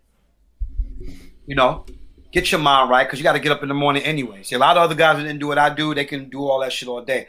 But I knew that if I was going to still be doing this shit anywhere, and I'm not even that close to 50 yet. So my thing is that having the ability the physical ability to do what I do, it comes from taking care of yourself and putting yourself first a lot of times. My kids are grown now. I got grandbabies. And I've always put myself first anyway in terms of that, but my kids came before me. So thing for me was that I raised them, and I'm still daddy. So it doesn't matter. Like, I'm still, my daughter just texted me the other day, "Hey, Dad, you got something?" My daughter's 22 years old. Still. So it's almost like even as grown as they get, you're still dad. So for me, my kids are amazing. So I don't mind at all. My kids are amazing. Raising them was the best thing I've ever did, and being a father is probably my greatest role ever, because I got to really mold my kids and then let them find their own way after I gave them as much knowledge as I could. So taking care of myself is priceless. You know, anybody should do that. Like sometimes get your feet up, go away. That's why for my birthday, this vacation, when I did it, I said, you know what? We have 5 shows in a row. I got to get out of New York for a while. I went to California. LA's my second hometown. I went to Vegas, hung out with Lionel Richie, came back home and did the show. So, yeah. Man, I ain't even going to lie. I always, this is so cliche because I always say this, and I know people who watch this going to be like, this nigga always fucking say this. But I can't help it. This has been a dope-ass interview, and it's one of my favorites. But everyone is my fucking favorite, man, because I get excited because I'm one of them people. I like to, like I said, I like to hear the stories. Mm-hmm. Because you, like I said, you see this shit growing up as a kid. Yeah. And if you well versed in what goes on, but you don't get to hear the whole story.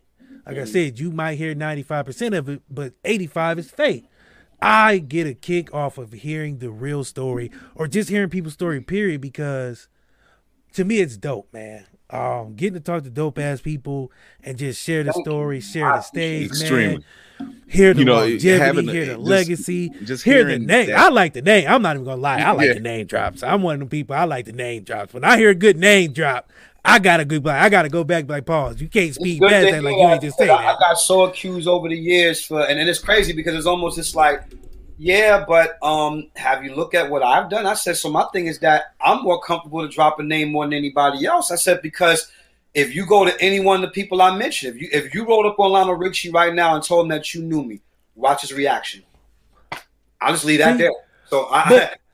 Fuck those people, man. No, hold on, man. Fuck those people. I want to kick their ass. Because here's my thing, man. Here's where I have a problem. People like, oh, you can't name drop. Fuck that shit. If I know them motherfuckers, I'm throwing their name out every goddamn day. I could be at the dry cleaner getting my drawers pressed, and I'm like, hey, man, you know I know Lionel Richie, right? Oh, we'll get your boxers. Fuck that shit, man. Because that is a... There are times, this is what I've always said, as y'all know, because we've spoken, so you know this, and even shout out to Katrina, Kick Up Your Heels Entertainment. We love y'all. Oh yeah, we definitely. Listen, Katrina, thank you. Here's the thing, and Katrina will tell you because she's known me for some years now. We were close, as you know, and there are times I'm one of the most humble cats you'll ever meet.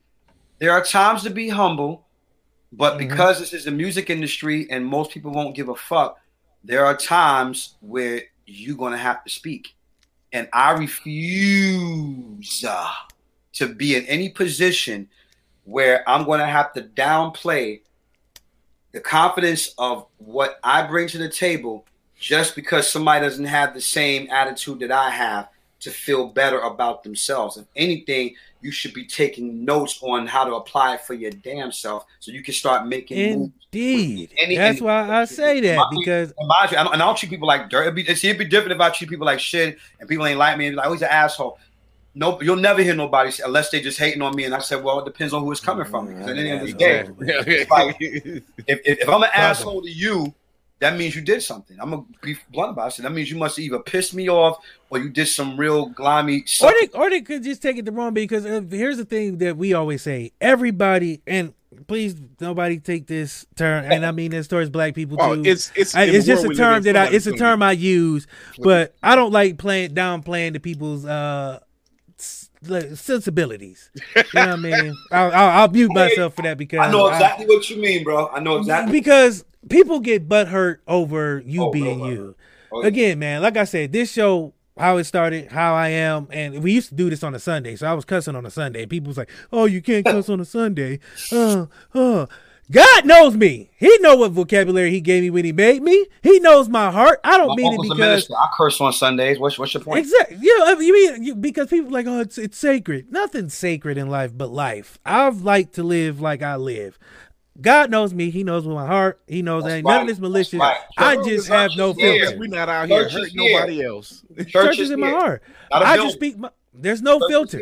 I have no fucking filter, and I'm sorry. I apologize, but no, don't. That's why I say, like, I don't apologize. I look at it like this. I don't apologize. Fuck apologizing. I don't apologize because you hurt. I'm sorry you heard it. But I'm not sorry.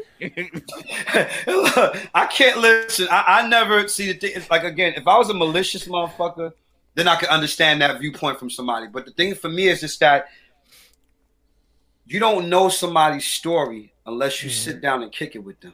Exactly. You gotta understand I love doing this. why I am the way I am. Why does law say the things that he say? Exactly. You have a few minutes? Do you even have a couple of hours? Because I can talk for that long. My thing is just that you know, there's the journey in itself, especially for where I've been in the last 25 years. There's a gift even in the journey that I've been on, because it just keeps getting better and better every day. Every day something new happens. Every day I learn something new about my voice. Every day I learn something new about my fans, what people expect from me, what people gravitate towards to, how people are rooting for me, how people are just now learning other stuff about me that they didn't really know before. Even with all this stuff that I posted in social media, YouTube, whatever you can name, and it's constantly evolving. I'm constantly growing, even though I remain the same in certain aspects, but my growth is every day, and you're not growing unless you're learning more. And I learn something new every day. The day that you think that you know it all, I always tell people, if you're in a room and you're the smartest person in there, you should get out right now. Yeah. hey, man. Hey, I'm the smart motherfucker in this room. I'm leaving. I'm out. I said, you know why? Because I need to build with some people that even if I know a little bit more than they do, they can teach me something too. There's something I can learn from how they're doing things. You're always and ego can't be involved. So I can't. That's why I'll be like, look, but I can't. Anybody that's ever called me arrogant, go fuck yourself, because you really don't know me. I said, because to be unrespectfully, unapologetically, the man said, go fuck yourself. Yeah, it's just like you can't. With all due disrespect. Arrogant people can't learn. Exactly. They can, but the thing is that some people it's a slow drip. Their own ignorance. So a lot of times, what happens is that they won't grow, and then you wonder why nothing doesn't happen for them. And unfortunately, I'm gonna keep it real without saying any names. A lot of my friends who I started with in this business, we're not friends anymore. And the thing for me is that, and I'm not gonna get into the story. That's gonna take too much time. But the thing is just that I'm gonna give you a short version. The whole point is that when I realized that I had really outgrown, and I didn't leave. The thing is that I didn't say, "Oh, I'm not fucking with y'all no more." What happened was that situations presented themselves to where it showed me what the present and the present future. You know what I'm saying? Present and present future. Mm-hmm. It showed me. I'll pick up what you're putting down. What it was. I was making sure I didn't get too deep over to you. No. So the whole thing is that we got that. Yeah, I'm glad. That's why I love y'all guys. Y'all get it. The thing is that I knew that the future of that whole situation wasn't going to change when I realized that there were certain shows that they couldn't do because they weren't doing their homework. They weren't growing. Mm-hmm. It wasn't growing at the pace where I was growing at. And it showed. It wasn't so much about we ain't doing this shit and we come on stage and kick ass. It was like, we ain't really studying that much. You get up on stage and then you forgetting words to songs. You're forgetting. And I'm just like, no, that's messed up the money, because the thing is that the people that hire us and the agencies, they see all this stuff. So how am I going to let they're going to blame them, but guess who they're going to go back around to? Your name on the marquee, so bro. Like, I can't chance that. When I had to make changes, some people got mad at me, and we haven't spoken in years. The thing is, except for me, it was stupid because I never stopped speaking. But if you're that caught up in your feelings because of something that I told you that was the automatic truth with the evidence to back it up, it's like it's a lost cause. But that was God's way of showing me, let them go. What I have for you, because where I'm taking you, everybody can't go with you. Here's how I look at that. Age-old time. That's more of a them problem than a you problem. Oh yeah, absolutely. Because if they wasn't on their shit, then I can't lead you to water and make you drink. I can't, you know what I mean? There was no names, please. There was a guy who did on this show who, he wanted to do things his way. I didn't pull ring, be like, hey, it's my show. But I'm like, dog, we not doing that. We're not changing the swag. If anything, we'll evolve the swag, but the swag won't change. You know what I'm saying? Like, you can't. He got afraid because, again, you don't want to say this, you can't say that. You got, what you gonna do about it if I say it? Nigga, ain't nobody's free, nobody's safe. Like, if it's out there, it's out there. I don't do it disrespectfully. Nothing I say is out of disrespect. It's just I call it how I see it. you got to be able to take. You got to be able to take it. You know what I mean? Everybody can't see. Here's the thing. Like you gonna laugh. I used to use an analogy. Sometimes everybody can't be James Brown. Sometimes you got to be Bobby Bird. Sometimes you got to be the nigga holding the guitar. Everybody can't be Michael Jackson. Somebody has to be Tito or Marlon, and who I love. I love both of those guys. Everybody can't be Prince. Sometimes you have to be Andre Simone or Des Dickerson or Wendy and Lisa. You know what the situation is. And I'm saying that respectfully. I'm saying that because you got to remember, all those guys who I just mentioned are all great and leaders in their own right. But when it came to the pushing of the agenda of what they were doing musically, everybody had to prospectively play their role. So my thing is that if this is your show and you have people already in line with what their roles are and how we're putting it together, what the fuck are we arguing about? No, this is what it is. My thing is just that you got to respect that. Just like when I was in certain, look, when I played in my grandfather's band, God bless his soul, I'm the second oldest grandkid of 28 now. That counting 28. I'm the second oldest. My brother's the first. In his band, as much as my grandfather loved the fact that I was a forward thinker, he would always say to me, I know you do. I know you do all that hippity hop stuff. You know, I love it. Thank God for it, because you know that. What's that guy? XMD, DMX, whatever his name is. Because you got to remember, DMX sampled my grandfather, and that's how he was able to get his royalties back before he passed away. And the thing is that, thank God for DMX. And DMX, when he said that, he said, "But when you sing with me," and he was like, "Give a hand for my grandson, LAW." He said, you know, outside this stuff, you know, he does his R&B, funk, and hip hop. And I always told him, don't forget where you get this shit from. The blues and jazz and gospel will always be present. And that was his main thing with me. He said, I don't care what you do. Just don't forget about me and don't forget about the roots of where you came from. He said, in other words, find a way to incorporate that. That's why when you hear certain songs that I do, when you hear me playing blues riffs or you hear me doing a gospel run, because I come from that. I proudly grew up in church, but I had I'm from St. Mark's Avenue. I grew up in the streets. So you got to remember, I'm part sanctified, part sinning. I will beat the shit out of you. Like my whole mentality is almost like, you will get these. And like dudes are telling you, like, gotta catch these hands, man. No, somebody on my page one time, I put up a post. One of my friends, Muz, who I grew up with on St. Mark's, he was just like, he put it hashtag Lord God hand. I said, see, Muz? I said, they know. I said, I don't even have to say no. They laughed at me. Because like, listen, y'all. He came on my live one time. He said, listen, y'all. Do not let that smile or those dance moves fool y'all. Don't let the smooth taste fool you. Because he knows. Because I seen him do it too. That's why I'm just like, listen, look, we have that establishment, but it's still a respecting at the end of the day. I'm not. I'm a savage when it comes to my goals. But I'm not an overall tolerant savage by no means. I'm just big on respect. So when you have a conglomerate of your business and people are coming to work with you or for you, it's a respect thing. So in my grandfather's band, I didn't dare say to him, well, I want to do what I want to do. My grandfather kicked my ass. I'm like, I'm here. I'm happy to be standing next to the legend. My grandfather's a blues legend. I'm like, I'm on stage. We go into restaurants. Hey, Sam. Like they would run up on my grandfather asking for autographs. So think about that for 1 second and ask yourself, if I played with George Clinton, I told George Clinton, I want to play this kind of thing.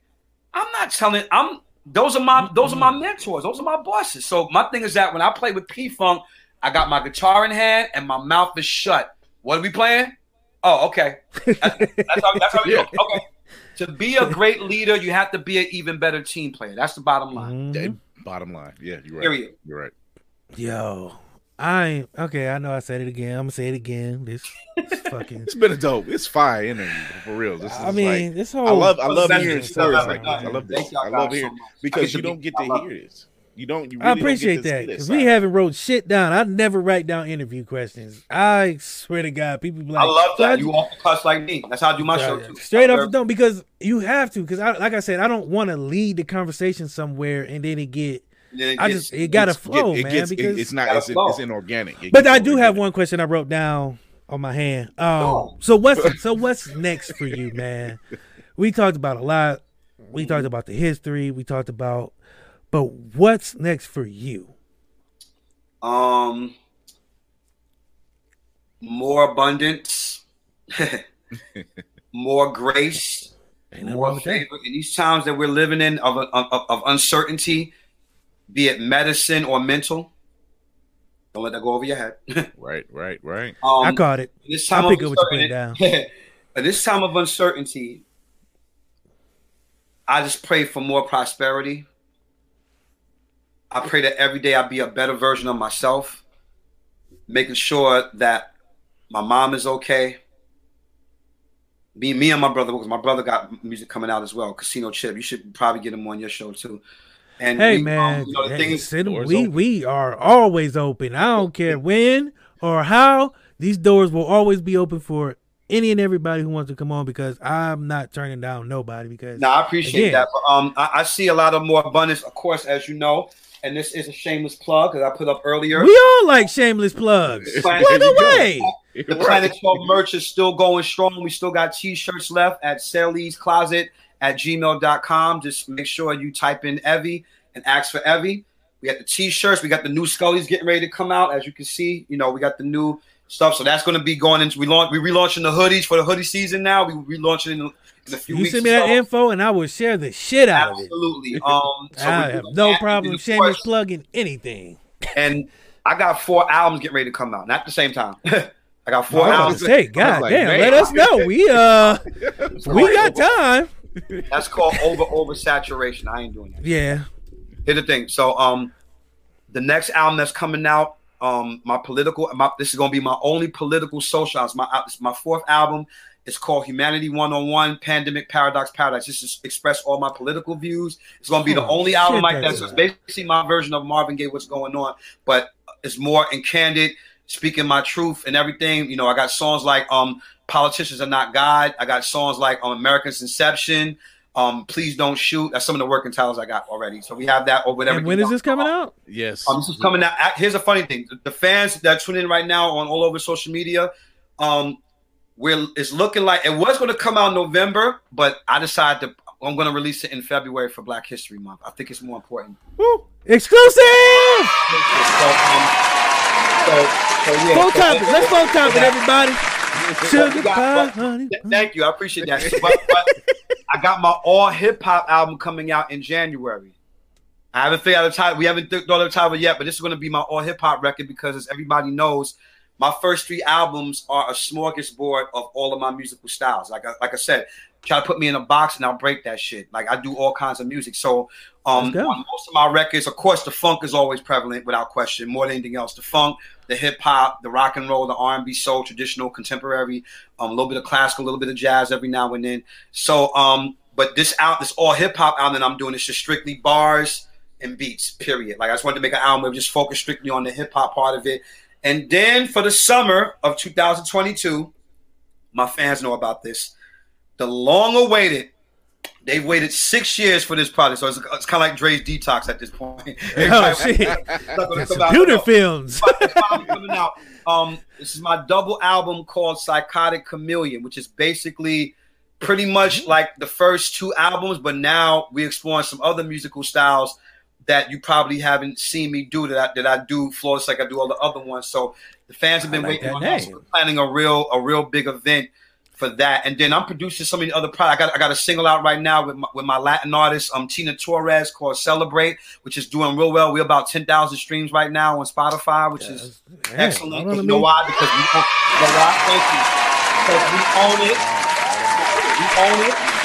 It's ours.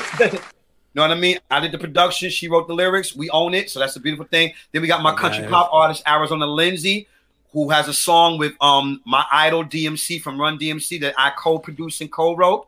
Her name is Arizona Lindsay. The song is called Worth the Fight. So that's doing real well for us, too. I think we're about 7,000, 8,000 streams right now on Spotify as well. And people are really getting into what we're doing. So in between all my own projects, I'm doing movies. And, of course, show-wise, I'm booked all the way till 2023. I have nothing but if nothing else in this world that I have. This brother is releasing albums like he's embodied Prince.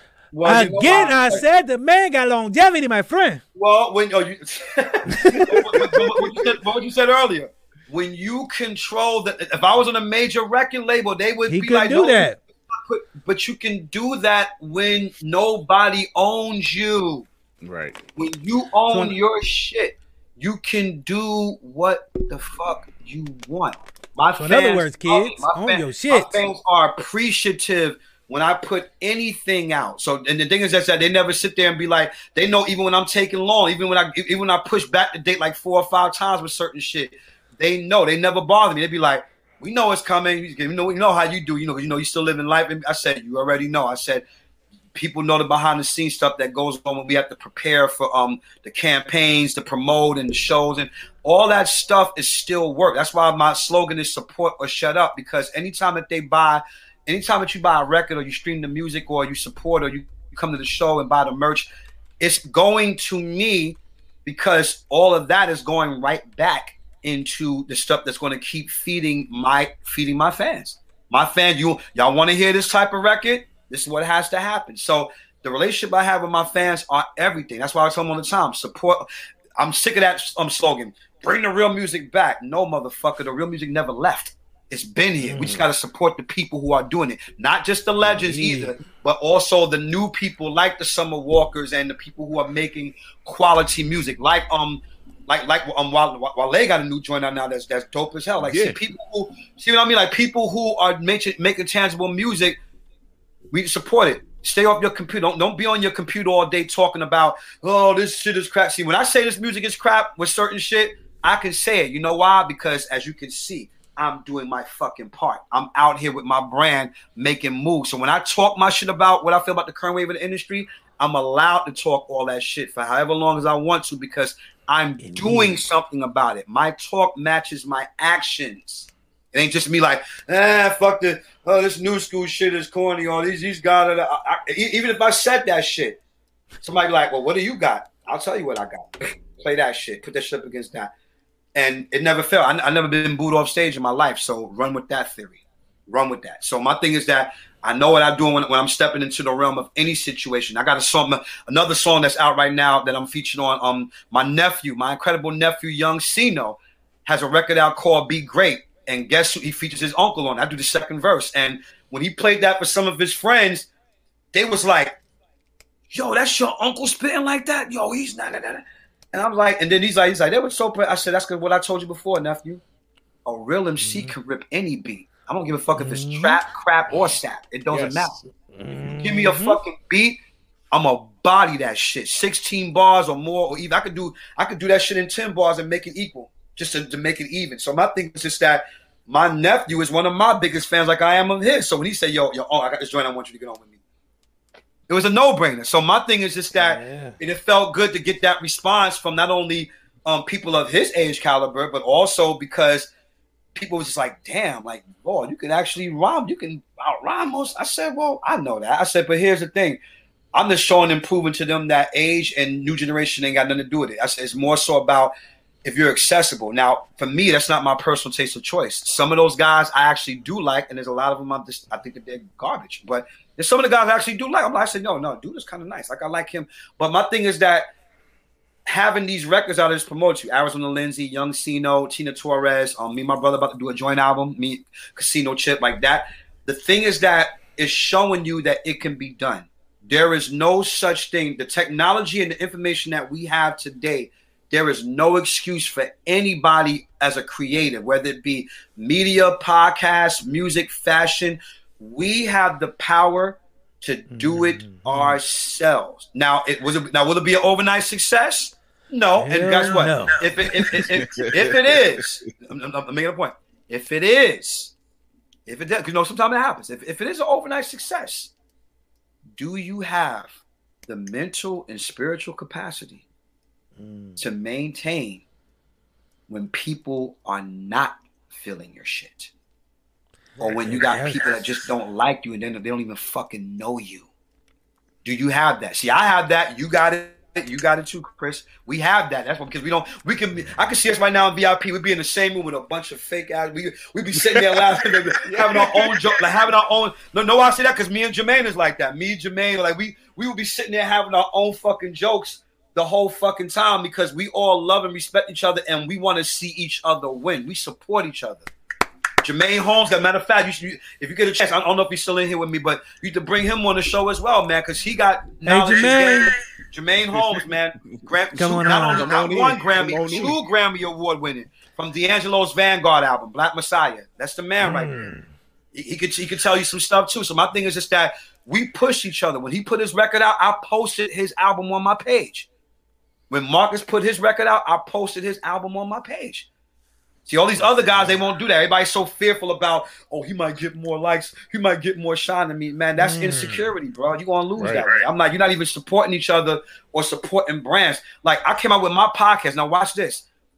My podcast in comparison to y'all guys and other button now, because mine is pretty much straightforward in terms of being on IG, and I'm talking to all my heroes who I know most of them I know personally. So my thing is that I look at all the other podcasts I've been on, and I told them, they was like, yo, Lord, thanks for that shout out, man. You lumped all of us in that. So you know why I lumped all y'all guys together, even though y'all all may not know each other? Because this is the wave of the present and the present future. Mm-hmm. There's no competition. What the fuck are y'all competing for? Hell, first of all, we're all working towards a common goal. If he couldn't get you on your show, if somebody want Evelyn Champagne King to come on your show and you got her management number, give it to him. What's the harm? If he wants to say, I want to have her on my show. Ask any of the people I've been on podcasts that have found out who I knew, and it was like, yo, Lord, is there any possible way I can get I think it was probably CC Peniston. I said, sure. First of all, I'll hit her up first, and I'll hit up her management and see if she wants to do the show. And the thing is that it's no harm. Each one teach one, share the information. Don't be fucking stingy with it. That's why I love when Damon Dash be talking. It's the truth. Share the fucking information. What do I have nothing to lose and I have nothing to gain. What the fuck? It's like, you know, I hate it. I just hate the table. We've always said it. We've always said this. Yeah, so I have to get that off. But that's what's next for me in a nutshell. I got so many great things happening. God is blessing me every day. I'm getting better and better at my craft and what I do. Even after 25 years of being in this business, there's still so much to learn. And guess what? God ain't done with me yet. As you can obviously see, there's so much stuff that's happening right now. Some stuff I can't even talk about right now because it's in motion. And I'll work while I wait, if that makes any sense. Yes, it does. But funny you should say that. You can't talk about it now, but the door's always open when you want to come back and talk about it. Well, thank you. Jump alive.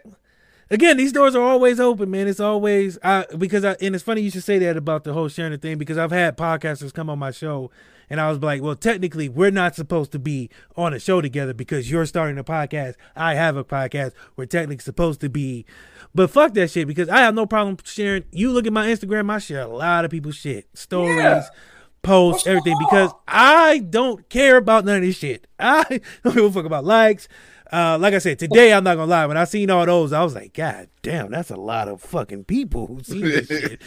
But that's just because I'm a humble dude from Akron, man, and I don't get to see that shit a lot. But I say that to say this: I don't give a fuck whether it's 5 people watching the show or 5 million. You still gonna get the same goddamn show, same energy, the same craziness, the same shit talking, the same everything. And I tell people that I say that shit every time, and I hope the people who come back and see it, they be like, yeah, that nigga said that shit because it's the real. It's being real. I don't know no other way to do the show. It's not coming from you. I'll take that. I believe him. I believe you because if you said it, it's the truth. It's the truth, right? And the mouth. I appreciate it. Because I'll never. I tell people all the time. I'll never change this. I said, picture me changing it. The only thing that changes, of course, as it should, is your bank account. As it should, because the thing is that if you accumulate and do what you do, but being me is what got me to shows like this. Being me is why Lionel Richie grabbed my phone and put his personal information and told me to stay in contact with him when we met for the second time 7 years ago. So my thing is that, you know, it's just really, you know, for me, again, man, it's humbling, but at the same time, it's a lot to be proud of. And that's why I say to myself, why in the fuck would I ever change? My name is Lawrence Taylor Burrell Jr., a.k.a. LAW, from St. Mark's Avenue, 959, Albany Projects, Crown Heights to the death of me. So for me, it's like I can never, ever change who I am. Being me is what the fuck got me here. I used to tell girls all the time, like any girl who I was seeing at that particular moment and things like that, if being me is what brought me here to you, that's why I'd be laughing when I'd be like, we love his accent. I start blushing like crazy. I'm like, wow. I'm like, that's interesting because – you know, where we from, we known for our accents and stuff like that. So when I hear that shit being said to me, it's almost like, and to think 20 years ago, you know, we were literally made fun of on certain sitcoms and shit because it's like, yeah, you from Brooklyn. Like they always make the thing. Caricature. But when you get, but I'm gonna be real, when you get a woman of any caliber that likes that part of who you are in terms of that, and if that's what's making them get into more of what you do have to say, I say so be it. So picture me being something different other than what I am. I just use that as an example to give you an example on why it's important to be yourself, because you just never know who's watching you. You never know who's listening. And even if you had 6 people on your live right now, one of those 6 people, maybe even 2 of those 6 people, they're listening to you every word, and they're probably taking notes and taking stock. That person could be the next Warren Buffett. That person could be the next the next Jodeci, the next anything, the next what's this girl's name? Can't think of her name. Olympic Simone Biles. Oh, Biles, yeah. Biles, yeah. I always get pronouncing her name, but yeah, you never know who you're inspiring. So that's always been my take on it. Even at 16, I was like that. I've always just said, you know what? You never know who's listening. So guess what? Your first impression can be your last impression. So make it your best impression when you speak. Yes. Just be yourself. So thank you for that. I appreciate that so much. Not a problem. Well, oh man, this is the fucking banana sandwich. It's a thing now. It is. I've forgotten so many daggone phrases today. It's crazy. That is crazy. I don't know where that came from, but it's about time that we do this thing we call parting shots. Let me get this up here. So parting shots is that last call, that last word, man. Anything you want to get out, Instagram, social medias, tell people where they can find you. Anything you want to say. This is that time before we head out because my drink is watered down, even though it's only water. You're our guest. Your water is watered down. That's what my water is watered down. Your water is watered down. No, that's crazy. Go ahead, man. Please, sir, tell the people, man, your parting shot, man, where they can find you and everything like that. Okay. So first and foremost, of course, they can find me on Instagram at Planet 12 Law. On Twitter, it's the same thing, at Planet 12 Law. My YouTube channel is Law Planet 12, so you can easily find that. And of course, my TikTok page is the same as my Instagram, which is Planet 12 Law. So they can find me on Law. Also, too, for those who haven't gotten the albums, all 3 of my albums are now available on Spotify and iTunes and all digital outlets. The Planet 12 Syndrome, the Planet 12 Live Sessions, and my latest one, Mega Dope Maniac. You can purchase that all on all of the mediums, from Tidal, iTunes, Spotify, all the digital outlets on every level. And the last thing I want to say in reference to that is thank you to all of my fans around the world. I am nothing without y'all. I can't do anything without y'all. This is what it's all about. For everybody who tuned in, I got some people on Instagram here too as well. Thanks to all of y'all guys. I'm not without God and y'all. I'm nothing. Like, this is literally a grassroots movement that some people thought wouldn't be able to do anything. That's why I said again. So when you see me with Lionel Richie and Donnie Wahlberg and New Kids and Shaka and so many people who I worked with and they're talking about me, it's because they don't. The other people don't think about the 15 years that it took to even get to a level where my name could be mentioned. And it could be mentioned in such a way where if it has a positive effect on people. So, and I can't take all the credit for that. My music has a lot to do with it, but if the fans were not there to support and rally up, I got people on here who've been with me since MySpace. So, real shit. That's all. Yeah, man. Real shit. So my Tom thing is shout that, you out. Tom shout out. Shout out to Maverick. She know what's up. Maverick, Lady Maverick. I love. She's been with me since MySpace. So that goes to show you. Shout out to all of my fans around the world on all of my social medias. I'm nothing without you. I thank y'all guys so much. And thanks to y'all guys again for having me. This is truly one of the best in-depth interviews that I've done. I think y'all guys make me blush, man. You ever been seen a black man blush? I can't wait to come back, man. We have so much fun. Oh, definitely. Not too many shows that I can get a chance to really talk my shit and be the true Brooklyn motherfucker I am. So that's I love it. You have a home here. You always have a home here. I've been telling them, well, we ain't got a car yet, but you always have a home here, man, no doubt. That makes 2 of us. That makes 2 of us, motherfucker. I was gonna put that shit out there to be able to run around like, no, I don't. Well, before I let Chris go, man. I know that. That's how real I am. So, you know. I appreciate it. Like I said, you always have a home here. But before we let Chris go, I got to give you this. Again, man. I'm going to save my part. Chris, man, go ahead. Talk to the people. Law, once again, thank you for coming on, man. This was a fire-ass interview, man. I thoroughly enjoyed it. The name dropping. Keep it going. Sugar pie, honey bunch. For real. I love you. If you are into geek stuff, comics, television, film, we just got done talking about They Harder, They Far on Netflix last night.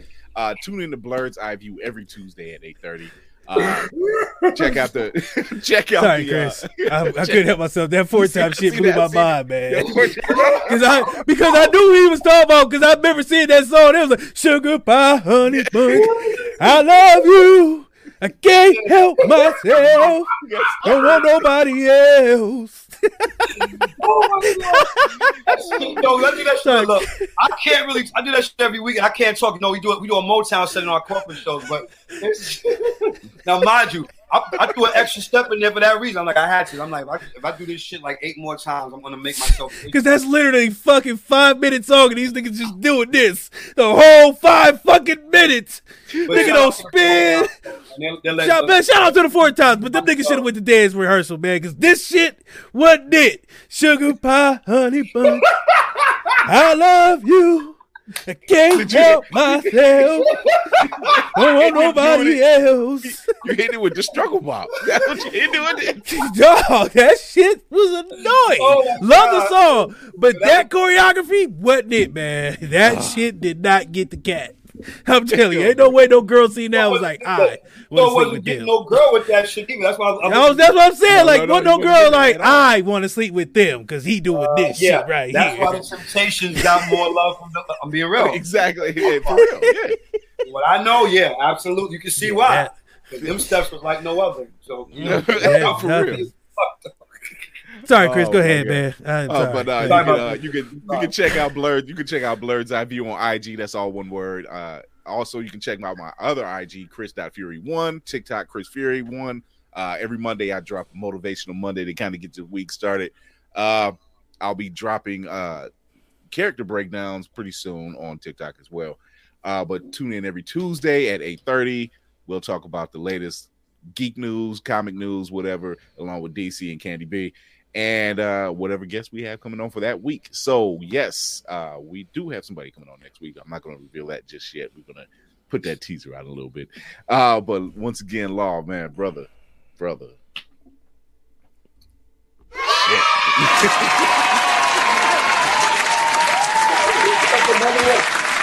We know real stuff when we see it, you know, because me and DC from the same area. So we know a real one when we see one, and what you provided for us is just like is well past gold. It's legendary. It's ingrained. You know, it's from the heart, and we appreciate it. We love it. Thank you. Real, recognize real. That's right. Thank you. So because I'm lazy, I'm gonna let this shit run at the bottom. Before I go any further into my spiel, again, man, I want to thank you for coming on. This show started out, I wouldn't say we was on the chopping block of NBC. I say that shit all the time. We was right up there with Keenan, How I Met Your Mother. Like our first season it was touch and go. It was shaky. It was when Fred Sanford, if I could. We was that, man. We was up there, bro. We was touch and go our first season, man. But we was able to adapt and evolve and grind and really build this show up to a place to where we can bring on dope ass people every single fucking week it not miss a beat. You know what I mean? So again, man, shout out to you. Definitely got to shout out Katrina at Kick Up Your Heels Entertainment. When she wrote me the email the first time and said she was in Canada, I couldn't fucking believe it. I'm like, why the fuck is Canada contacting the Akron nigga? But no, nonetheless, right. I probably shouldn't say that because I should be a little more corporate. I couldn't believe Canada had reached out to Ohio. But there's a history there, but we gonna get into that in here though. There's a history there. We'll save it. We'll save it. We'll come back to that. We'll circle back. But just to have like I said, man, the first season of the show, I couldn't get shit done. I thought about quitting. I was like, I don't know if I want to keep going. I had to quit because we weren't doing the things the way that it should be done in the podcasting game. But I said, fuck that shit. Who gonna tell me how to do my shit? Who gonna tell what are the podcasting rules? I gotta talk like everybody else and cover the same topic? Fuck that shit. I don't want to be cookie cutter. We're not doing that shit. I'm gonna do things my way. And the only way I know how to do that is loud, crass, brass, and talking shit. You don't like it? This ain't for you. I literally thought you was gonna say loud, crass, brass, and kiss my ass, but you kiss my ass. I was going to, but I figured I wouldn't be all the way, cocky. But no, I mean, because like I said, man, I don't care if it's 5 people watching the show or 5 million. It's gonna be the same show every time, every week. We're gonna give y'all the same energy, man, and keep bringing dope ass guests and keep grinding. This show is in its 4th season. We haven't even done 50 episodes, and look at where we're at. Wow, that's amazing, man. That's amazing, bro. This podcast has only been around for a year. You feel what I'm saying? I started this. The way y'all operate, I thought it would have been longer than that. Wow, that's crazy. started this show July 27th of 2020. I don't sleep to get this show going. I'm up late night posting. I'm answering every fucking media thing as far as this show goes because I want the people to know I feel it. I don't take none of this shit for granted. It's called grind. That's all I can do. That's all I know how to do. I don't know no other way. Like I said, this show has only been around a year. Our 50th episode is actually December 1st. Come to find out. Wow. It's just the testament of how hard I wanted this show to make it because I couldn't quit. Because I felt like this show was gonna be something. I just had to get to it. You got my vote. It is. It was one of my favorite podcasts. I appreciate that because really, man, to have people like you on, man, who have been in the game and have accomplishments, man, like I said, it's humbling that people. Because like I said, our first season we had 2 guests and it was 2 people we knew, and I had to beg them motherfuckers and bribe them with food stamps to even get them to come on. Yes, sir. Like I was like, man, I got 20 for 10, man. You can come on, man. 20 for 10. But now we're getting guests to where I kind of had to turn some people down. Like, I don't have a spot for you right now. So to get to that spot in only a year, only in our 4th season, it's a testament to how hard we've been working. God is moving. God is moving. Yes, sir. I can't take credit for He's moving because you're putting the work in. Faith without works is dead. So there you go. It definitely ain't dead because I've been working my ass off. Like I don't sleep. I see it. Like when we get done with this, I'm gonna be cutting clips, and all the clips will be on Instagram throughout the week. Shit, I'm about to go to the gym after I end with y'all.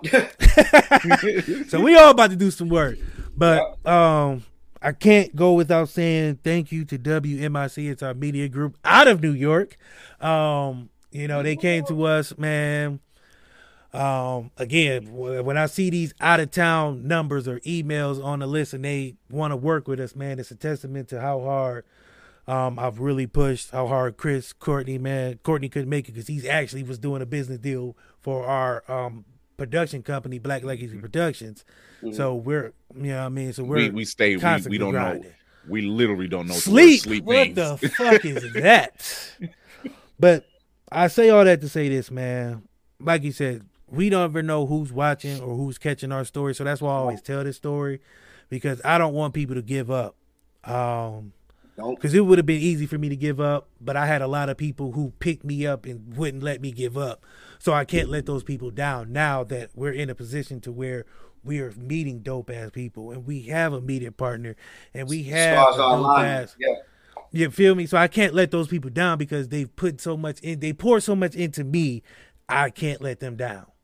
Mm-hmm. And the next generation who come up, that's why I say podcasters. I don't care if you start a podcast tomorrow. If you need help, holla at me. I don't give a fuck. I give you the game because I don't care about none of that. Because I'm in a position to where I can help other people. So I say that to say this. Also, we have a Thanksgiving dinner giveaway for our company.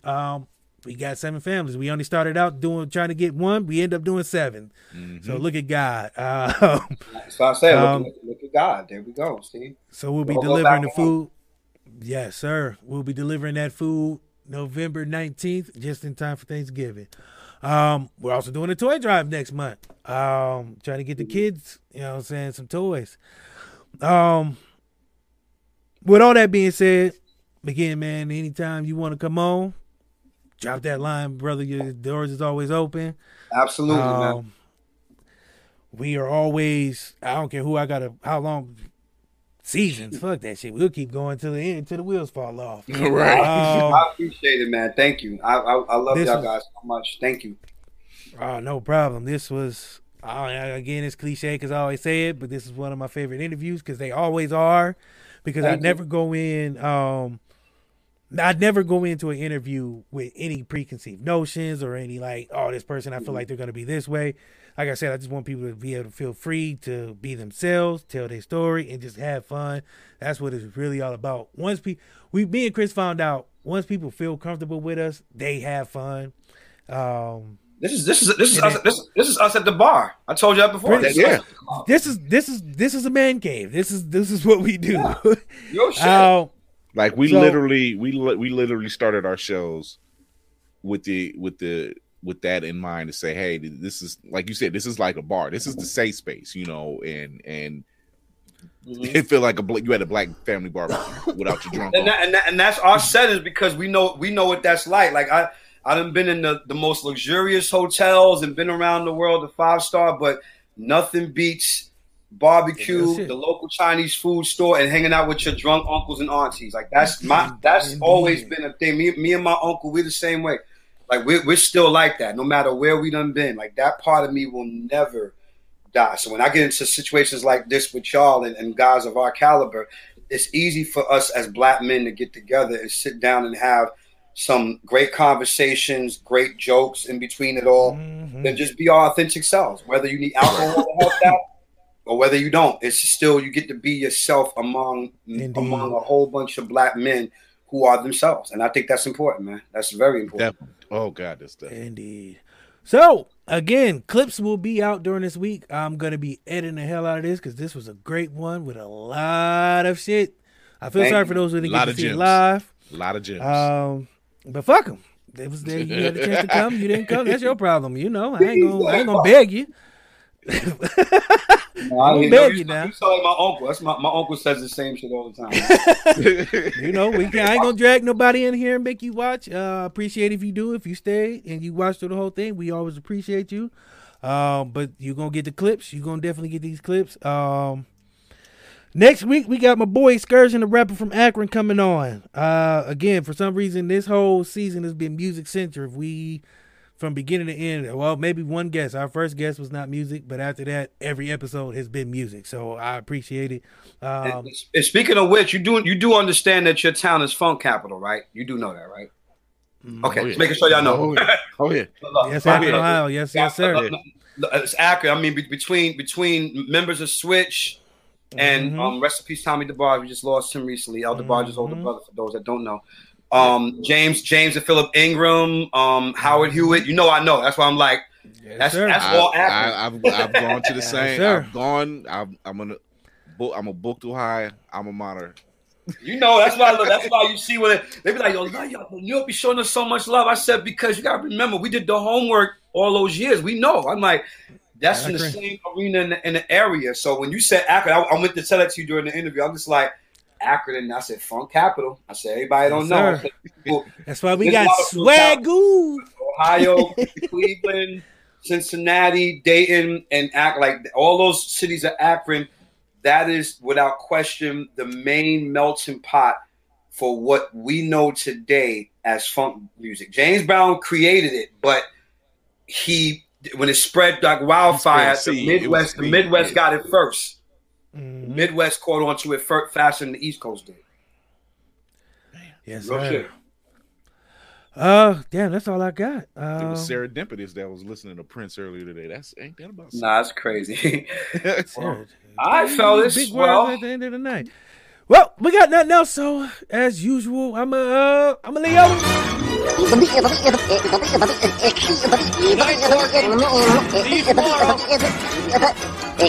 Go home, folks.